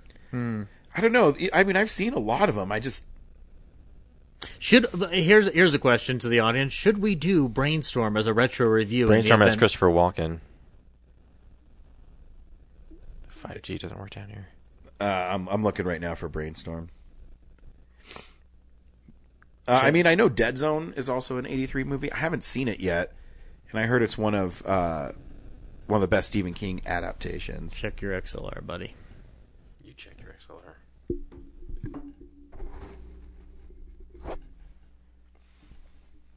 XLR. Yeah, it's 2 brilliant research scientists have invented a device capable of recording and playing back sensory experiences, only to have devastating results when one of them records their own death. Okay. Intriguing. I mean, I'm gonna see if I can find this and watch it. Okay. Because I have 2 people telling me, and Cliff Robertson's in it. Yeah, so Natalie Wood. Uncle Ben, I have to see it. Yeah. If he tells me great power comes with great responsibility while using the Brainstorm device, I'm sold. Or maybe it's a sequel to Flowers for Algernon. You know, that might be what it is. Maybe. Yeah. So yeah, that's Filmsplosion 1983. Thank you for people for actually participating. Yeah. I appreciate it. It was funny when we were putting this together too. I told Brad, I don't know where I read the article, but it says summer of 1983 was a worst year for summer movies. And yeah, it seems like it kind of petered out. But next week on Real Nerds, we're seeing Guardians of the Galaxy Volume 3. Mm-hmm. And like Jake, start sending us those lists for 1993. I'm telling you, 93 is an incredible year for movies. Oh, yeah. Because we'll be right back at it the next week. Yeah, because there's seriously 2 of Spielberg's best movies are that year. And Coneheads, the motion picture. Yes, and Coneheads. Chris Farley's first movie. Yes. Is that year as well. Guys, they address the pressing issue of the drink that the astronauts took to the moon. Astronauts to the moon. Ha ha ha ha ha ha. I'll edit that out. Yeah. Thanks everybody sent us your list. Thanks for listening. We'll see you at the movies. Bye. Bye-bye. I'm telling you all, it's a Filmsplosion! Filmsplosion! Thanks for listening to Real Nerds Podcast, a Nebulous Visions production. Stream or download episodes, read articles at realnerdspodcast.com. Stream us on Apple or Google Podcast, Stitcher, Spotify, or iHeartRadio. Follow us on Facebook, Real Nerds Podcast. Twitter and Instagram, @Real Nerds. Watch us on YouTube, Real Nerds Podcast. Email us at realnerds@gmail.com. Call us at 720-6nerds5. Thank you to Sparks Mandrill, Mike at Plan 9 Studios, and Bolognium for all of our groovy theme songs. And that's how you fucking do it!